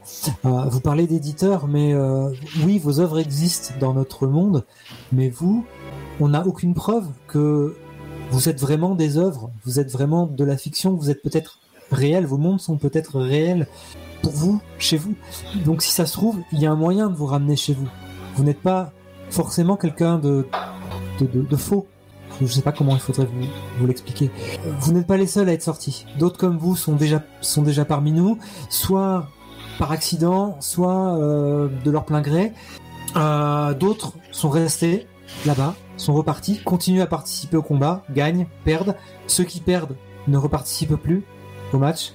Et ces ouvertures qui sont créées quand quelqu'un comme vous arrive chez nous, créent apparemment des dissonances chez nous, dans notre monde, qui causent de grands dégâts. Et nous souhaiterions que tout cela s'arrête, évidemment. Notre État, nos chefs politiques cachent cette vérité, et nous avons besoin d'un support, de tout soutien pour nous sortir de ça. Les dangers sont bien plus grands qu'ils cherchent à nous faire croire, et vous êtes notre seule solution. Vous êtes libre d'agir, d'y retourner, de partir où vous voulez, mais voilà, nous avons fait sortir pour que vous nous aidiez. Je vous laisse décider. Hiromi frappe le pied, on la refait. Hiromi frappe le sol du pied, ce qui naturellement le fendit, et elle lance un regard intense à l'attention de l'inconnu. Il va falloir faire mieux que ça. Tu es en train de dire que nous pourrions être des personnages de fiction issus de l'imagination débridée d'un auteur? Le traumatisme que j'ai vécu, la perte de ma famille, de mon corps, ma refonte en créature de chair et d'acier, tout ceci est une fable? Où est-il, celui qui m'a conçu, celui qui m'a imaginé cette vie? Je peux pas te dire. Il te tutoie d'un seul coup. Je peux pas vous dire. Je ne connais même pas qui a dessiné votre histoire, ni si c'est un film ou une série. Je n'en sais rien. Et est-ce que ça a une fin? Est-ce que la fin est bien, au moins? Est-ce que... J'ai arrêté de lire des mangas il y a 20 ans. Écoutez, on est là, on existe. Peut-être que une version de nous a été imaginée, mais est-ce que vous connaissez la théorie du multivers? Au même moment, Peter réplique, déclare cette phrase très vraie. Ah bah, les gens heureux n'ont pas d'histoire. Non mais c'est pas parce qu'on apparaît dans de la fiction que ça ne veut pas dire que dans une autre dimension on n'est pas réel. C'est juste qu'on existe dans cette dimension-là précise que en matière de fiction. Et Ce qui rend mon pouvoir assez bizarre. Comment ça se fait que j'ai cru ça? Quoi? Comment tu vis tout ça, Nano? On a été te chercher un peu. Prête-toi un passage au milieu de nos égos. Je suis un PJ comme les autres. Tu as le droit toi aussi d'être un personnage principal. D'habitude, je suis un personnage principal que quand je suis dans mon mecha. Personne aime les moments où on s'entraîne à la base et enfin, bref. Je sais pas, ça a l'air vachement compliqué tout ça. Vous voulez faire quoi? Je veux pas décider. Aux fenêtres, vous commencez à deviner des lumières, des flashs de lumière bleues et rouges. C'est le générique de fin? Senpai, ils nous ont retrouvés. Ils n'y ramèneront pas. Déjà? On pourra peut-être retrouver Barnabé. J'avise les lieux au milieu de tous ces laissés pour compte de la métropole tokyoïte, broyée entre les mâchoires de fer du capitalisme débridé. Tous ces salaryman qui ont fini par tout perdre. Et une voix se fait entendre de l'extérieur. Apparemment, ça parle dans un mégaphone. Sortez de là! On vous a retrouvés! Vous êtes libre de venir sans violence! Ou on vient vous chercher! Non, si j'ai bien compris, on a été tiré de notre dimension pour participer à un jeu où on est censé s'entretuer, et non seulement ça veut dire qu'ils kidnappent des gens venus d'une autre dimension pour les forcer à s'entretuer, mais en plus quand ils font ça, ils détruisent leur propre planète. Moi je pense que c'est ça, on est tous des héros techniquement, allons péter la gueule des connards.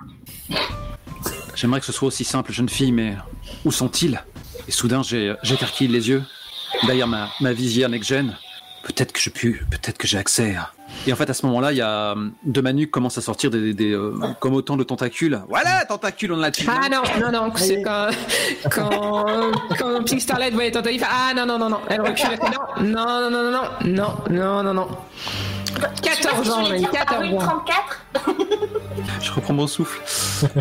Et donc mes câbles sont à la recherche d'une connexion. Enfin, j'ai parlé de Wi-Fi tout à l'heure, mais c'est plus drôle si j'ai des câbles et tout. Ouais, c'est mieux. C'est plus SF manga. Si j'ai accès à la toile, peut-être que je pourrais savoir peut-être où se trouve mon auteur, que sais-je. Ça ferait un début, ça ferait un départ, ça ferait quelqu'un à interroger. Qui sait? Tout à fait. Je rends tout de suite les choses très personnelles. Une fâcheuse tendance. Oui, il doit y avoir des ordi derrière, en arrière-salle. Ok. Si tu cherches. Mais là, il y a les flics devant la maison. Devant le... Ah, j'ai oublié. Devant le refuge. Vous avez pas une sortie à une arrière-porte Les bases secrètes, ça a toujours une sortie secrète normalement. Oui, mais nous on n'a pas de base secrète. On fait d'autres bases secrètes en tout cas. On irait où si jamais le mieux c'est pas qu'Hiromi elle récupère les informations et que on protège en attendant. Enfin parce que le robot géant il est plus là. Que je protège tout le monde en attendant. Oui. Attends, je vais ajouter ça dans la fiction et on verra mécaniquement ce qui se passe. Je me tourne vers Nano et je te tends ma Cyber Sword gigantesque. Est-ce qu'il passe, il traverse le sol et il atterrit dans les égouts quand ils sont saisis? Est-ce qu'on a le droit de se filer des trucs? Est-ce que j'ai le droit de prendre un élément de ma feuille de perso pour le filer à quelqu'un d'autre? Alors oui, mais s'il ne sait pas s'en servir, ça comptera comme un équipement et non comme un atout. Et un équipement a une valeur de quoi? D4 par défaut? Quelque chose comme ça? Plus 1. Plus 1. Écoute, vu la chance qu'on a eue jusqu'à présent, c'est mieux que rien. Merci Descartes, c'est un peu lourd, j'avoue, mais c'est gentil, je vais essayer. Vas-y, fouille sur le réseau et je retiendrai les ennemis. Alors tu as le type du refuge qui donne à Miyuki une carte de visite, qui est apparemment l'adresse d'un onsen quelque part dans la campagne de la banlieue tokyoïte, voilà, sympa.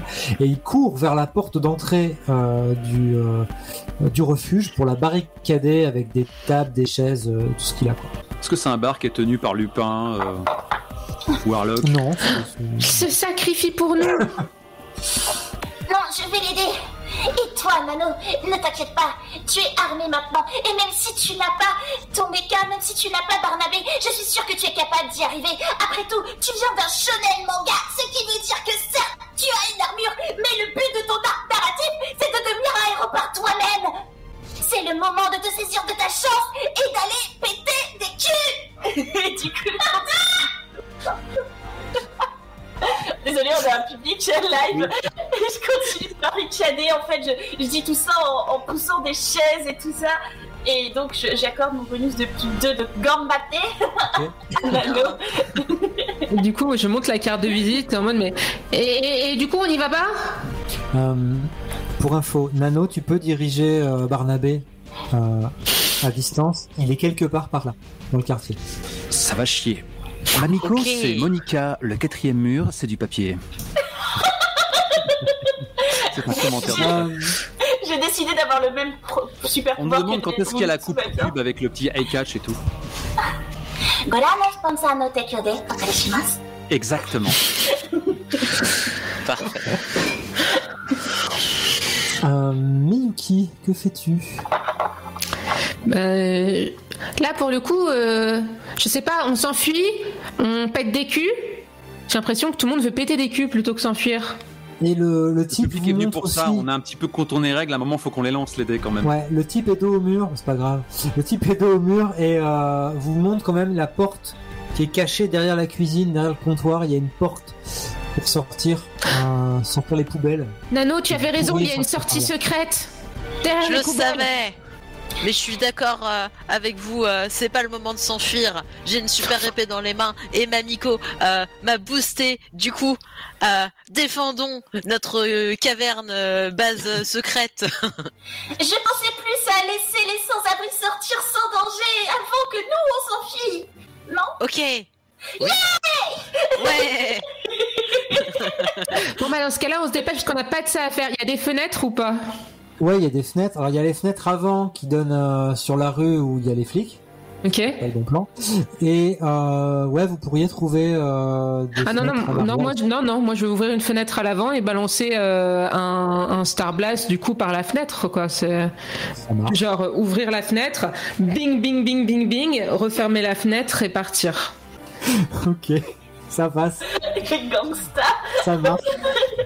Tu remarques en fait qu'il y a 2 voitures garées en V, tu vois, en direction du bâtiment. Tu devines, allez, 3-4 silhouettes de types qui sont planquées derrière les bagnoles. Et il y en a une 5e, debout, apparemment une femme, les cheveux noirs et rouges, coupés au carré, avec un grand manteau noir ouvert. Elle est en chemise grise en dessous et elle porte elle aussi une espèce d'appareil à la ceinture et c'est elle qui a le mégaphone et qui crie dans votre direction. C'est pas un MOOC, elle a un design.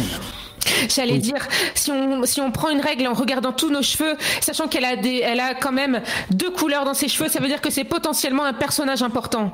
Et étant donné qu'elle est habillée dans une power suit et que l'animation japonaise est en général extrêmement sexiste, ça veut dire que c'est une antagoniste. Elle est dans une power suit.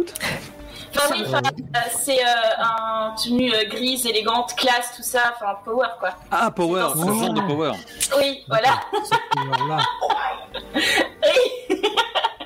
Le pire, c'est qu'on peut réellement faire une coupure pub si vous voulez. Moi, ma bouteille d'eau est à nouveau live encore où elle était hors de ma portée. Pendant ce temps, on peut faire on peut faire des fausses pubs. Segata Sanshiro, Segata Sanshiro, Segata Sanshiro.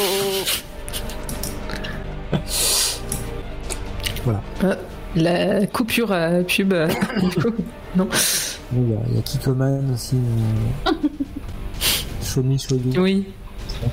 Est-ce que vous Oui, connaissez cette pub pour du lait Mikuri, Makuri, Arigato gozaimasu. Elle est très très drôle avec les 2 humoristes qui glissent dans tous les sens. Bref. Moi, je connais la pub pour les bonbons. C'est quoi, Sakura Gumi, les longs bonbons, et il y a la pub qui fait Long Man. Je sais pas si vous l'aviez déjà vu. Oui. C'est cette grande histoire d'amour dramatique en plusieurs actes. Oui, exactement. Long. Quelque chose comme ça, ouais. C'est ça. Et Giga Pudding. Non. Oui. Non, celle-là, je la connais pas. Oui. Giga, oui. Attention au panty shot pour la coupure pub, mais qu'est-ce qu'un panty shot demande-t-il d'un air innocent. Qui c'est qui a dit ça? C'est un commentaire du chat. Cookie, voyons. Non, Oui. alors, certains des commentaires viennent de mon petit ami et d'une amie à moi qui sont en train de se moquer gentiment. Non, mais ne le dis pas, on va croire qu'on rencarde nos propres spectateurs, tu vois, qu'on les fait venir et tout. Mais tous les spectateurs sont nos amis, après tout. C'est vrai. Nous sommes une grande famille. On prend. Allez, il est 10h30, il est temps d'attaquer un acte suivant. Ouais. Et c'est pour ça que Miyuki, Pink Starlight n'a pas que ça à faire et que de toute façon, elle se dit finalement, si effectivement on vient pas d'un monde parallèle, que quelque part il y a quand même le Seigneur des Ténèbres qui attend, il est en train de détruire et de prendre le contrôle dans la ville pendant que Pink Starlight n'est pas là pour protéger la ville justement. Donc elle approche de la fenêtre et elle va lancer des Celestial Blast sur au moins la voiture qui est la plus proche de l'antagoniste et voir les voitures des autres aussi. Ok, donc tu balances sur la bagnole. Vas-y, je t'en prie. On est des héros japonais, mais on est en train de tuer les gens. C'est pas un des 10, c'est un des 12. C'est pas des gens, c'est des policiers. Ah moi, elle vient plutôt de... Oui. C'est Magical Girl, période 2010, Madoka. Hein. Elle tue les gens s'il faut. Hein. Est-ce que tu veux rajouter le technique interdite de la mort? Le sort le plus puissant de l'univers. Peut-être pas tout de suite. Peut-être pas tout de suite. On sait qu'elle est un peu vénère, mais on se dit qu'elle se dit qu'elle est pas encore contre le boss final, le Seigneur des Ténèbres, donc peut-être pas. On va juste prier pour que je fasse pas encore un. Allez. Alors, les 12 sur le D12, 3 sur le D6. Waouh! Excellent départ. Moi je vais lancer juste un pauvre D6 parce que... non, pardon, c'est une voiture de flic. Je vais lancer un D8 pour la voiture de flic, savoir comment elle encaisse. Pas de musique. Et malheureusement, j'ai qu'un D8 contre ce D12 plus 3. Je fais un gros 8. Et les ça, dés c'est explosent cool. dans ton jeu, non? Ah non, les dés n'explosent pas dans mon jeu. C'est, D'accord. J'y cru. Non, ça n'explose pas. On a fait des tests. D'accord. Donc effectivement, la bagnole se prend l'impact, elle se soulève, ça souffle les deux flics qui étaient derrière, mais elle retombe sur ses pneus en rebondissant légèrement. Tu mimes vachement bien la bagnole qui retombe sur ses pneus. J'ai été West Coast pendant un petit moment. Alors que je lance ce sort, je me retourne vers les autres, pas que mes camarades, mais aussi les personnes qui sont à l'intérieur du refuge. J'ai fait « Dépêchez-vous de fuir, on les retient !» Et fais-tu une anneau avec la lame que je t'ai confiée? J'avance avec cette beaucoup trop grande épée, tel un personnage de Final Fantasy, en la traînant par terre. Et je dis reculez, je m'occupe de les retenir, je serai la dernière ligne de défense. Et j'essaie de donner un grand coup d'épée circulaire horizontal pour au moins les faire reculer et voir leur faire mal. Ok, bon courage. Ouais, Nico, va falloir le D4 en physique. Oui, c'est vrai que... Tout à fait, j'ai toujours un anneau et je fais, je sais pas, 1m20, donc... Ouais, à peu près. Mais je suis boosté. Oui. Ok, tu auras plus 2. Plus 2, et le plus 1 de l'épée. Plus un de l'épée, j'allais dire. Et plus 1 encore de ta technique pour crier le nom de tes attaques. Donc ça te fait un D4 plus 4. Pas mal. Tu fais un honnête mètre 45, tu sais, d'après ta fiche. Ah oui, pardon. J'ai 25 cm. C'est parti. J'ai fait 3 plus 4. C'est pas mal. Donc tu donnes un grand coup circulaire. C'est vrai qu'avec l'allonge de l'épée de Hiromi, ça change pas mal la donne. Les flics venaient d'être soufflés. Je vais rejeter le dé pour les voitures. Tiens, un petit 5. La voiture se reprend. Non, attendez, je suis bête. La voiture n'est plus à D8. La voiture est passée à D6 parce qu'elle s'est pris le coup de Starlight machin. Donc la voiture, petit 7, se reprend un coup dans la tronche. Elle est bien fendue sur le côté et elle passe à D4. Donc celle-là, elle est bien endommagée. La deuxième voiture, je pense qu'elle va rien prendre avec un 5-6. Elle se fait toucher aussi, donc elle baisse aussi en puissance. Par contre, tu n'atteins pas les flics qui sont bien cachés derrière. Mais les deux bagnoles sont bien entamées. Si on m'avait dit que dans Anime Was a Mistake, on allait latter des bagnoles. Mais donc, quand tu fais 1m45, que les gars sont cachés derrière des voitures, c'est un peu compliqué de... C'est très les impressionnant. atteindre, tu vois. Je viens de lire « Le spectateur est ton ami, Olivier ». Ça me rappelle quelque chose. Le ballon est ton ami. Est-ce que Barnabé fait quelque chose? Ah. Et ben Barnabé est toujours en mode pilote automatique et il a toujours comme mission de défendre notre retraite, sauf que notre retraite a changé d'endroit, mais je pense que du coup Barnabé va essayer de nous défendre à nouveau. Selon ta montre, Ma montre connectée, oui, connectée, avec plein de boutons, les couleurs de Barnabé, bleu et argenté. En fait, Barnabé est dissimulé sous une bâche et allongé sur un camion non loin de là. Comme un vulgaire Gundam. Une rue derrière. Ou un labor. Ouais, surtout un labor. Ok. Eh bien, j'appuie sur le gros bouton au milieu de ma montre pour activer Barnabé et qu'il s'envole. Ok, Barnabé se redresse et s'envole. Voilà. Je peux mettre le thème de Giant Lourdement, Robot. et ça va prendre un bon tour. Que fais-tu, Hiromi, du coup? Hiromi, c'est à moi. Je vais pouvoir monopoliser l'attention. Oui, effectivement, les voitures, c'est des bonus stages dans Street Fighter. Et Street Fighter étant adapté en animé, j'imagine que les bagnoles le sont aussi, peut-être. C'est aussi mon premier jet de la soirée, je pense. Si je fais appel à mon score de je sais pas moi, c'est de mental ou de vision pour me connecter au web, découvrir l'intensité sans limite, cette toile d'informations comme ça qui va saturer mon esprit l'espace d'un instant. Quand je vais taper Descartes, je vais d'abord tomber sur Harrison Ford, puis je vais taper Descartes Hiromi et je vais être assailli par des images de moi en noir et blanc, esquissé. Mon Dieu, c'est ainsi à ça que ressemble mon fessier. Et qui est l'auteur ou l'autrice? Qui est l'auteur? L'auteur, comme on en parlait l'autre jour, c'est un auteur qui a la trentaine, qui écrit des histoires de science-fiction qui apparemment sont très très cotées, mais qui sont uniquement peuplées de pin-up. C'est Excalibur Shiro? Oui, quelque chose comme ça. Excalibur Château, un truc. Voilà. Oui, Masamune Château, oui, quelque chose comme ça. Est-ce que je réussis à avoir son adresse? Est-ce qu'il est Tokyo 8? Non, il est pas Tokyo 8. Il a déménagé dans un quartier, quelque part à côté d'Osaka. Je lance pas les dés pour ça? Non. Dans ce cas, en tant que... Je voulais que tu les lances d'abord, mais c'est pas grave. En tant que hacker capable de faire tomber Facebook en un battement de cils, eh bien je vais tenter justement de retrouver sa trace à travers la toile. Lance-moi un petit test, un petit jet. En fait, au niveau de l'informatique, moi ce que je dis, c'est que plus tu fais haut, plus tu accèdes à des informations importantes, plus tu craques des trucs importants. Et en fait, c'est par palier. 3, 6, 9, 12, etc. Est-ce que c'est un jet de perception ou d'intelligence mentale ou vision? Moi, je partirais sur vision. Ça m'arrange, c'est un D8. Google, oui. Donc un D8 pour commencer. Cyber Connection, j'ai un D6 et c'est tout ce que je pourrais espérer. Mes gimmicks qui n'ont pas été copiés sur le board parce qu'ils sont plus rares et qui prennent pas mal de place. Je doute que booster mes dégâts ou tenter d'intimider soit pertinent pour l'instant. Je retourne le D8, c'est un 5. Je retourne le D6, c'est un 4. Amenant mon résultat à 9. À 9. Tu obtiens son adresse mail. Perso. Moi, ce que je veux, c'est sa webcam. Alors, sachant qu'au Japon, ils se servent des mails sur leur téléphone comme nous, on se sert des SMS. Ils s'envoient des mails plutôt que des SMS. Si tu lui envoies un message, il risque de te répondre instantanément.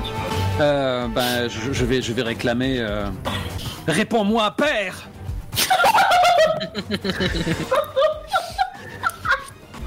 T'as un Nani, qui apparaît sur l'écran, un peu à la WhatsApp. Tu vois, t'as des messages qui s'affichent l'un en dessous de l'autre. Qui êtes-vous? Qu'est-ce que vous me voulez? Je continue toujours. J'imagine que ça dure une fraction de seconde. Hein. On voit Hiromi en transe avec ses câbles. Comme autant de tentacules. Non, comme autant comme une crinière impétueuse qui ondule alors que mon corps astral numérique est en train de errer. Peut-être même que j'apparais en pixelisé dans son téléphone. Qui sait? Et donc mon visage en basse def grimaçant qui apparaît. Il a un vieux Nokia, il est resté très old school. Qu'est-ce que tu veux? Attends, je mets une musique tragique. On va voir, avec un peu de chance, ça va le faire. Me reconnais-tu? Reconnais-tu ta création? C'est moi, Hiromi. T'as réussi à sortir du jeu? Du jeu? Comment s'appelle déjà l'antagoniste, ton antagoniste de Pink Starlight, déjà? Le Seigneur des Ténèbres. Le Seigneur des Ténèbres m'a arraché à mon monde. Qui suis-je? Où vais-je? Dans quelle étagère? Que fait la police? T'es sorti de l'instance? Mais Pourquoi ma vie est un drame? C'est parce que ça fait vendre. Tu veux pas vraiment, tu veux pas en discuter? Enfin, viens. Franchement, viens à la maison. Viens à la maison. Je te cache pendant une semaine. Viens à la maison. Mon Dieu. Tu sens une certaine fébrilité, tu vois, dans les messages. T'as des petits textos t'as des petits smileys super contents. T'as des smileys avec les yeux exorbités, genre wow, what the fuck, qui apparaissent. Et tu sens que le gars, il a l'air ultra surpris et à la fois il a envie de te voir, quoi. Je vais raccrocher. Ce pauvre fou ne réalise pas ses actes. Par contre, je vais accepter son invitation. Et si on réussit à échapper à force de l'ordre qui veulent nous faire retourner dans cette arène de décérébrés amoraux, eh bien, on va rendre visite à papa. Et il va pas aimer. Mamiko, que se passe-t-il autour de toi? Tu es en train de faire sortir les SDF par derrière, c'est ça, je crois? C'est ça, moi j'aide les SDF et je fais en sorte, je surveille pour voir si justement les forces de l'ordre ne sont pas en train de contourner le bâtiment. Effectivement, si. Mais ils sont moins nombreux à l'arrière qu'à l'avant. Il n'y a qu'une voiture. D'accord. Ça va. Tout va bien. Du coup, je vais m'avancer, le visage légèrement baissé et ma frange jetant une ombre sur mes yeux que l'on ne peut pas voir. Sauf que il y a une contre-plongée sur moi alors que je fais face aux forces de l'ordre. Ma besace qui tombe légèrement de ma main que je rattrape juste avant qu'elle se balance du sol et je m'élance et je frappe. Okay. Sans rien dire. Vas-y, cogne ce pauvre officier de police. Ils sont pas en Kevlar, ceux-là, tu vois, bizarrement. C'est vraiment les flics de base, képi, petit flingue, etc. quoi. Un D8 de physique, un D6 de cartable. Et elle fait 14, c'est le maximum possible. Alors en face, vous avez affaire au profil de ce qu'on appelle un sbire. Donc, c'est vraiment un profil assez bas. C'est pas le plus bas, mais assez bas. Et eux, ils ont que 1 D6 pour se défendre. Et lui, il a même pas le Kevlar avec un petit bonus de plus 1. Et il fait 6. Malheureusement pour lui, tu fais 14. Il fait 6, ce qui est le double. Et comme il n'a malheureusement que 2 points de vie, donc 2 niveaux D4, D6 sur son D6, il perd ces 2 niveaux. Et tu viens de pousser... En fait, t'as sauté, t'as rebondi sur la voiture, et t'as frappé avec un bon vieux retourné des familles de plein fouet ce flic qui allait tenter de te mettre en joue avec son flingue, et il vient de valdinguer dans la benne à ordures qui était cachée derrière le bâtiment. Et il y en a d'autres des policiers du coup? Ouais, il y en a un deuxième qui était caché derrière la portière. Du coup, je me retourne, vous savez, avec ce plan classique où le personnage regarde par-dessus son épaule et je lui dis « Fuis tant que tu le peux encore. » Avec une petite ombre sur les yeux. T'as combien en intimidation? Exactement. Ta popularité, t'as D8. Tu veux bien me lancer D8 juste pour voir? Tu lui fais jouer son jet d'astuce en fait? Parce que c'est du bluff? Ok, fais ça. Son jet de popularité, j'ai l'impression. Ouais, popularité, ouais. Ah 2, je suis pas petite. 2. Mais en face, il faut tiens. On est tout aussi pathétique l'un que l'autre. Il a la goutte, tu sais, qui lui coule le long, même s'il pleut, c'est pas grave, on la voit quand même, la goutte de sueur qui coule le long de son visage. Il lâche son flingue et part en courant comme un rat qui traîne la vie. Je vais ramasser le flingue. Que fait Miyuki? Feel lucky, punk. Est-ce qu'on devrait s'enfuir par l'arrière? Ils sont moins par là, non? Ok. Dans ce cas-là, suivez-moi, je vais ouvrir la voie. Et donc je referme la fenêtre par laquelle j'étais en train de tirer mes petits Celestial Star Blast. Et je commence à courir vers la sortie. Et est-ce que je peux... Non, dis-moi si je peux faire ça. Parce que je vois que je peux voler, en fait, depuis le dock. Donc j'aimerais que de mon dos sortent des petites ailes toutes kawaii, alors que je fais un petit saut une fois que j'ai franchi la porte, qui me permet de me mettre, de m'envoler et de prendre de l'élan au-dessus de la voiture et des policiers qui bloquent le chemin par l'extérieur, et de bien dégainer mon sceptre magique et de lancer un Celestial Star Blast du haut qui engloberait du coup la voiture et les policiers environnants. On est à l'arrière là, c'est bien ça? Oui. En fait, il n'y a plus de policiers dans cette voiture. Ah zut, désolé, il n'y a plus de policiers. Ah mince, je pensais qu'ils étaient... dans ce cas-là, si tout le monde est à l'avant, dans ce cas-là, on rembobine ça ne s'est pas passé. Est-ce qu'ils ont laissé les clés sur le contact? Bien sûr. Bah oui, il est bientôt 11h en même temps. Je monte à l'avant et je fais dépêchez-vous, grimpez. Elle est où, Hiromi? Je demande à toi qui est au volant de la voiture volée et moi avec l'arme volée dans la main. Ma connexion 56K. J'arrive au loin. Et je vous suis. D'accord. Ok, donc quand à l'avant de la Hiromi, maison... Ah pardon, vas-y. Vas-y. Je veux dire, à l'avant de la maison, du coup, il n'y a plus que Nano. Et à ce moment-là, il y a Barnabé qui arrive, qui se pose sur les voitures qui traînaient, là, qui étaient encore en place. Ça les achève. Et Nano, qui est très très content de retrouver Barnabé, qui l'a sacrément manqué, qui va grimper à l'intérieur en emmenant l'épée, parce que quand même ce serait dommage de l'oublier, et qui va vous suivre en s'envolant à nouveau. Voilà, tu prends la bagnole entre tes pognes. J'allais dire. Je peux, oui, tout à fait. Tu fils de pute.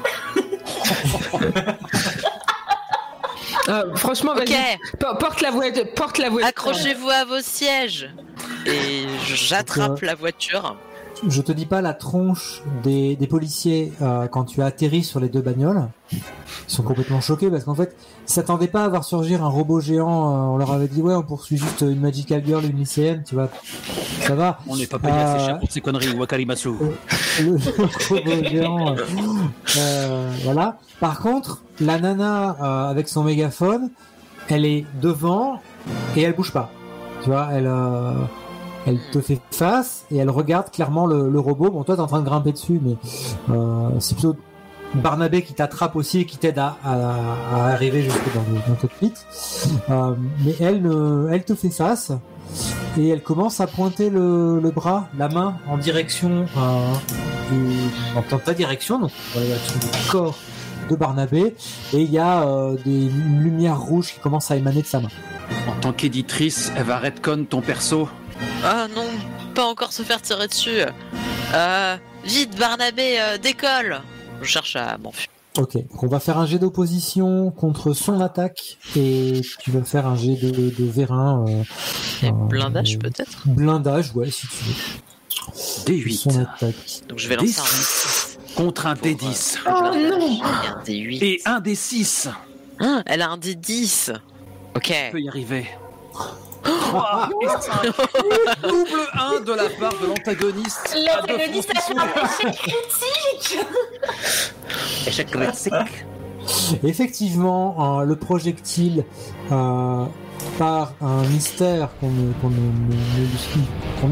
ne résoudra pas ce soir, ne rebondit pas sur ton armure, mais Barnabé esquive le missile là où il aurait dû l'encaisser.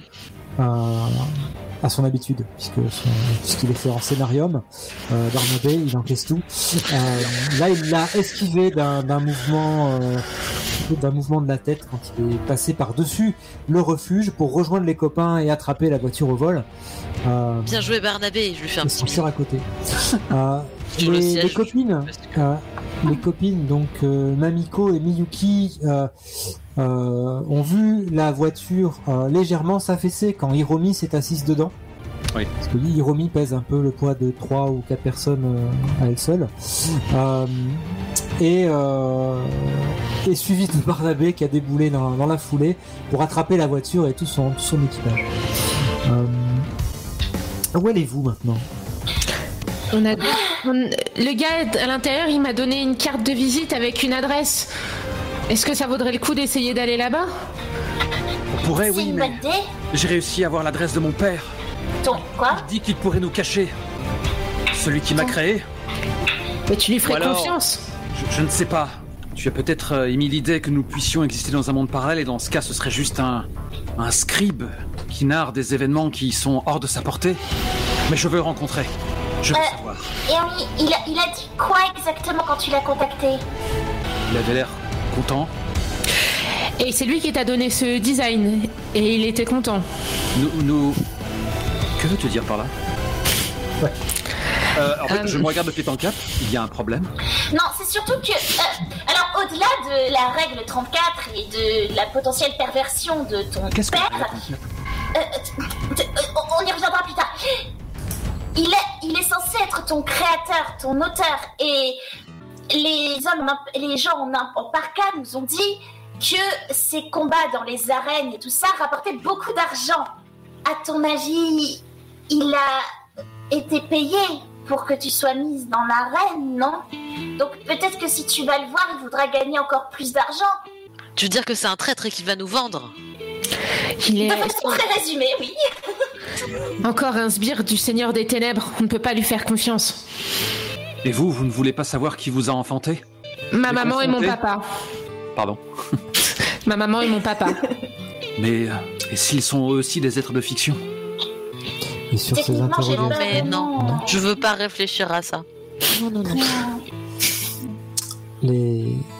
la pluie continue de couler sur le blindage de Barnabé, mais aussi sur la carrosserie de la voiture et sur les vitres.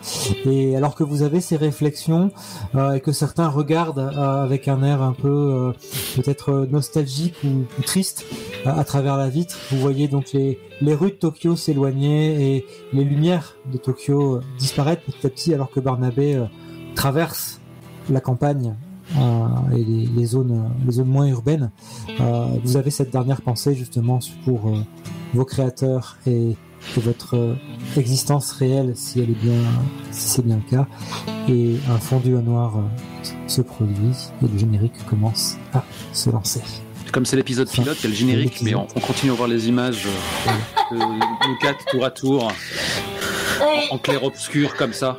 Voilà. Et la pluie sur le cockpit, peut-être, sonce des larmes. Moi, je baisse la tête et je m'emmitoufle dans ma parka comme si subitement j'avais une forme de pudeur. Ouais, la musique marche vachement bien, d'ailleurs.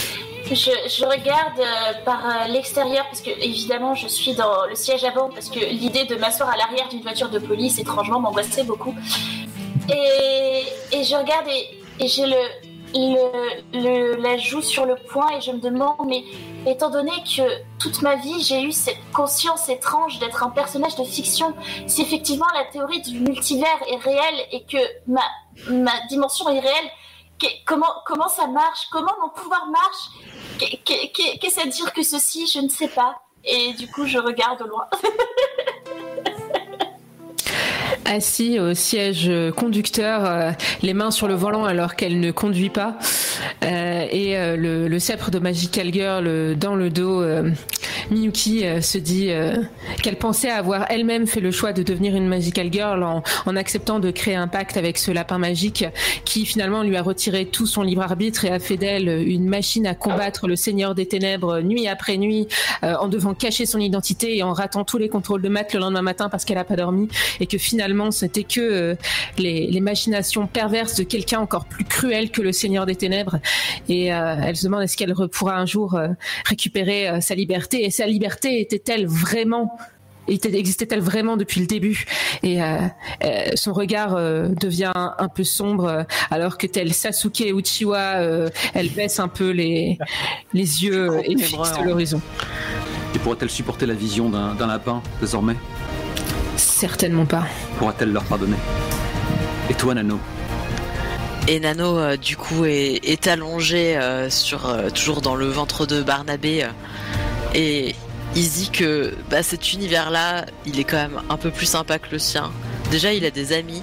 Et Barnabé est quand même là. Du coup, en vrai, c'est peut-être pas si mal d'être un personnage de fiction et d'avoir été sorti de chez lui. Et du coup, il espère que ça dure encore un petit peu cette petite aventure. C'est finement observé, Nano Ishida, car toi tu as été vraisemblablement... ton personnage a été écrit par un réalisateur qui lutte contre sa propre dépression, en quelque part. C'est une détruite désormais. Très probable.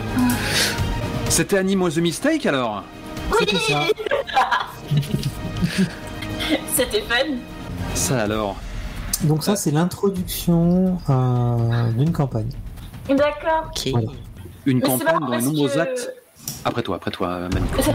Je disais juste que c'était marrant parce que du coup mon idée de la jouer en mode Deadpool, elle est un peu consciente d'être un monde de fiction, ça rend son pouvoir encore plus complexe étant donné que la base de la campagne c'est en fait elle existe pour de vrai.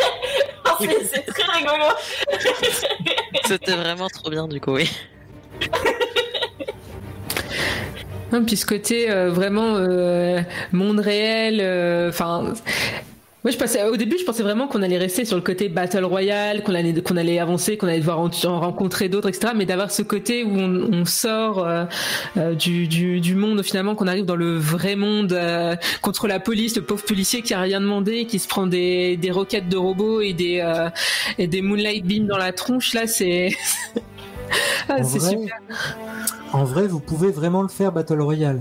Hein, j'ai déjà eu des bagarres entre tous les PNJ dans la première partie du scénario. Il n'y a aucun problème. D'accord, parce qu'au final celui qui s'en est pris le plus plein la tronche c'était une des victimes de la Battle Royale que Nano a décidé qu'il l'aimait pas. Il y a un certain Nico dans le chat qui dit qu'on est des choubidous. Oh, mais toi aussi tu es un choubidou. Effectivement, c'est la question que j'allais te poser. À quoi ressemble... on sait très bien qu'aucune partie ne se ressemble, mais il se passe quoi souvent avec ce teaser? C'est Nano la victime, en général. Oh, le pauvre. Comme personne ne veut prendre Nano se retrouve en PNJ. Et Barnabé se fait souvent hacker. La dernière fois, Barnabé s'est fait hacker et Nano s'est fait piétiner dans une benne à ordures par Barnabé. Oh, quelle horreur! Ils avaient utilisé... Ils avaient hacké Barnabé avec Hiromi, justement. Ou alors, il y a Battle dans les escalators du supermarché. Il y a Duel au sabre dans les rayons de la librairie, où on découvre, justement, dans les rayons de la librairie, de quelles œuvres sont issus les personnages. C'est vrai qu'on n'y a pas pensé après à aller voir dans la librairie. Ah, tu nous as teasé, ouais, c'est vrai. On aurait pu voir les appels de phare. On était trop en crise existentielle. D'autres s'en prennent directement aux flics, directement. D'autres attaquent les drones. Moi, je te cache pas que j'avais préparé mes avant-bas, diagonale avant-bas, gros points, mais en fait, j'ai plutôt fait ça dans la couleur, et en définitive, j'ai jamais vraiment lancé les dés pour botter les culs, quoi. Mais ça dépend comment on joue, comment je sens la table, en fait. Si je sens que la table est plus RP, on lance pas de dés, on y va, quoi. Je t'avoue que quand j'ai deviné le postulat, j'attendais à ce que nos antagonistes respectifs apparaissent dans ce monde-là, tu vois. Et j'attendais de... Ah, mais ça sera à voir dans la campagne. Ah. Et cette campagne nous sera-t-elle immédiatement accessible si nous avons l'audace de pledger ton œuvre? Oui, puisque c'est dans le livre de base. C'est quand même bien fait. Oh, c'est extraordinaire. Il faudrait rappeler le lien dans ce cas-là. Après, je sais que les gens du chat ont forcément déjà pledge, mais il faudrait rappeler tout le monde a déjà pledge. Et je voulais pas faire de pub en fait, même si je suis un peu là pour ça. Mais... c'est le moment là maintenant. Hein. On avait un backer au début de partie pour se lancer vite dans la fiction, donc maintenant tu peux y aller quoi. Et ça vaut pour tout le monde. Il est là. La 327. De temps à autre, j'entends des souffles dans le micro. Miyoki a eu quelques respirations un peu lourdes par moment. Mais... Ah, excusez-moi. Tu es tout excusé, voyons. J'ai le lien sous la main, je peux le mettre dans le chat. On me le coller. Ah, vas-y, je te laisse le faire du coup. Trop fort. J'ai tapé sur de toute manière, en léger différé, on va rajouter tout plein de liens dans les descriptions. Le crowdfunding, cette fantastique invention je sais pas le poster. Qui permet à des gens comme vous et moi. Je ne sais pas si tu peux poster des liens, toi. Je me demande s'il ne faut pas que... C'est passé. Ouais. Vous inquiétez pas, de toute manière, vous googlez Animal is a Mistake, vous allez sans doute tomber sur... La fameuse phrase de Miyazaki, hein, le même... Pour que j'arrête, chaque fois que j'ai envie de citer le nom de Miyazaki, c'est le nom de Hideaki Anno là, qui me vient en tête. Ça n'a rien à voir. Non, pas du tout, c'est pas la même chose. Il y en a un qui a bossé pour l'autre, il me semble, non? Je sais pas. Je sais pas du tout. Aucune idée. Il a animé la créature presque liquide de lave dans Nausicaa, justement, avec Brio. Le guerrier. Oui, il a animé le guerrier et après il est passé sur... Je sais plus si j'ai entendu ça dans le blockbuster de Sigrist ou dans C'est plus que de la SF, le podcast. Deux émissions que je vous encourage à écouter, qui sont très bien. Hideaki Anno. Le problème d'Hideaki Anno, ou plutôt son avantage, c'est que il est beaucoup plus apprécié sur le plan professionnel par Miyazaki que le propre fils de Miyazaki. Oui, ça c'est connu, le fils de Miyazaki. Ce qui donne toute autre qualité au personnage de Monsieur Miyazaki. Et ce que je trouve assez... c'est un bonhomme, hein, c'est un sacré caractère quand même. Je sais pas si vous avez déjà vu justement les mèmes où on compare Miyazaki et... c'est juste à ce moment-là que je perds son nom. Kubrick qui torture ses acteurs et actrices. Non, j'allais dire de comparer à l'auteur de Tomie. Ah, j'ai perdu le nom. Tomie ? Ah oui. Junji Ito. Oui, Junji Ito. Alors en fait, il compare, donc on voit Miyazaki tout dépressif, super strict, et à côté on voit ses univers plein de couleurs, etc., magnifique. Et à côté tu vois Junji Ito qui est un mec, c'est une crème. Si jamais vous pouvez aller regarder ses interviews sur YouTube, etc. Le mec, il est humble, il rigole beaucoup de lui-même, il rigole beaucoup de son travail. Il faut savoir que c'est un mangaka d'horreur qui a fait Tomie entre autres, qui a fait Uzumaki, qui est un très très bon manga d'horreur. Et qui a un style qui est vraiment mais terrifiant en fait. Et le mec, il a aussi fait donc avec son style d'horreur, il a fait un manga où il parle juste de sa vie avec ses chats. Et il kiffe ses chats à mort, et du coup avec le style manga d'horreur où vraiment les personnages ils sont en train de hurler à la mort, là il hurle quand il voit que le chat il a fait à côté de la litière ou des trucs comme ça. Donc mais du coup c'est très drôle de comparer Miyazaki qui a des mondes qui sont très féeriques et qui un peu est vraiment très maussade, à Junji Ito qui lui crée vraiment des dystopies et qui en fait est une crème quoi. C'est marrant, ça, plus le manga est horrible, en fait plus l'auteur est fréquentable. Il me semble que Miyazaki a craché aussi quelque part sur Katsuhiro Otomo quand il a réalisé son Akira. Je vois Quentin qui fait une sorte de grimace dans le genre « Ce serait pas si étonnant !» C'est clair. Mince alors. Moi j'adore Otomo quand il dit j'aime pas dessiner les jolies filles. Dans une interview qu'il a eue au sujet d'Akira, où on lui demande mais pourquoi il n'y a pas de jolie fille dans Akira, c'est du dessin animé, ça devrait être cool. Il dit je m'en fous. Ça m'intéresse pas. Je trouve ça assez génial. Surtout quand on voit avec l'industrie aujourd'hui ce que c'est devenu. Il me semble qu'on a une jolie petite poupée dans Steam Boy, mais je saisis l'idée. Ouais, mais on n'est pas sur les mêmes. Ouais, on n'est pas dans vraiment la culture du fanservice qui a un peu pris d'assaut maintenant le monde des animés, hein, c'est sûr. À la rigueur, tu vois, il y a des infirmières dans Runjin Z. C'est vrai. Mais ça reste plus des personnes avant d'être des fétiches, en fait. En termes de dessin. Je vois. Comment expliquer ça? Non, moi, je suis désolée de vous dire ça, mais je vais devoir couper court au débrief et à la discussion post-session parce que je commence à travailler en usine à 6h du matin demain. Du coup, oui, je suis désolée, ça s'est fait juste avant coup, j'ai commencé aujourd'hui en fait à travailler. Du coup, je suis désolée, mais Autopromo. Mais qui es-tu, l'Akésis? Oui. Je suis Élise Pagès, ou Élise Lacasis Pagès de mon pseudo. Je suis romancière, je suis conceptrice de jeux de rôle, et dans la description vous pourrez retrouver mon Itch.io sur lequel mes jeux sont en accès gratuit. Mais si vous voulez faire une donation pour me remercier de mon travail, vous pouvez aussi. Ce serait fortement apprécié de ma part. Et vous êtes tous merveilleux. Et je vous aime tous d'amour. Notre public l'est non moins. Je lis en tout cas, félicitations pour cette partie. Comme j'avais dit, à la pub, je suis arrivé en plein milieu, mais malgré ça, c'était très fun. Mention aux joueurs qui se sont joués le jeu à fond et au MJ. Et je vois déjà des courages, l'Akésis. Merci. Gambate. Et évidemment, Oyasumi Minna. Ah, elle a mis en scène son départ, c'était magnifique. Voilà. Et bien, si vous avez des questions sur le lancé promo, non? sur le jeu, Nimaël, Cathy, qu'est-ce que vous pouvez nous raconter sur vous? Animal, vas-y, oh non. Ok, je commence. Je fais pas grand chose moi en jeu de rôle à part participer à l'organisation de festivals parfois. J'ai un peu aidé sur la cyberconv les autres années, j'étais au pôle stand, et cette année là je ne pourrais pas être à la cyberconv parce que je passe un concours, mais je suis coordinateur jeu de rôle des Utopiales, qui est un festival de science-fiction à Nantes et qui est le dernier week-end d'octobre, donc c'est bientôt. Si vous êtes du côté de Nantes, venez nous voir, ce sera sympa. File le lien, mais je suis pas loin. Eh ben oui, carrément. Nous ferons ça. Et du coup, c'est mon tour, c'est ça? Oui, ah mince. Je le crains. Du coup, Catherine Merle, aka Cathy.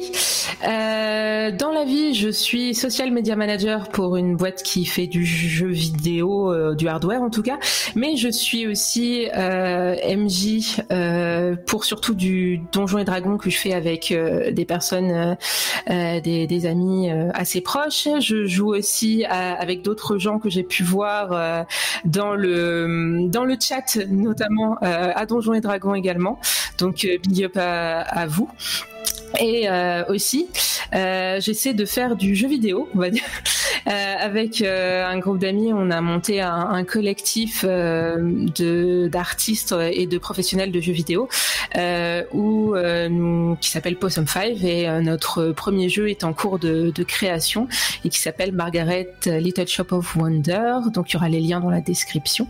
Il s'agit d'un chill game où vous êtes une petite sorcière qui fait pousser des plantes magiques dans sa boutique, et voilà. Le message est passé. On va peut-être lancer notre smoke bomb et du coup nous retirer. On a fait le tour. Allez pledger Annie Was a Mistake. Moi je suis vachement teasé par l'intrigue. Là je me demande comment c'est censé se passer par la suite. Je vais éviter à la tentation de donner à ce one shot une suite, parce que c'est un petit peu ce qui arrive à tous les one shots de la chaîne. Hein. Et il faut écluser un peu les émissions là. Ça commence vraiment à bouchonner. Et même à un live par semaine, il y a des parties qui sont à achever. Pour te dire, ils ont fait 8 séances sur cette campagne, ils ont toujours pas terminé.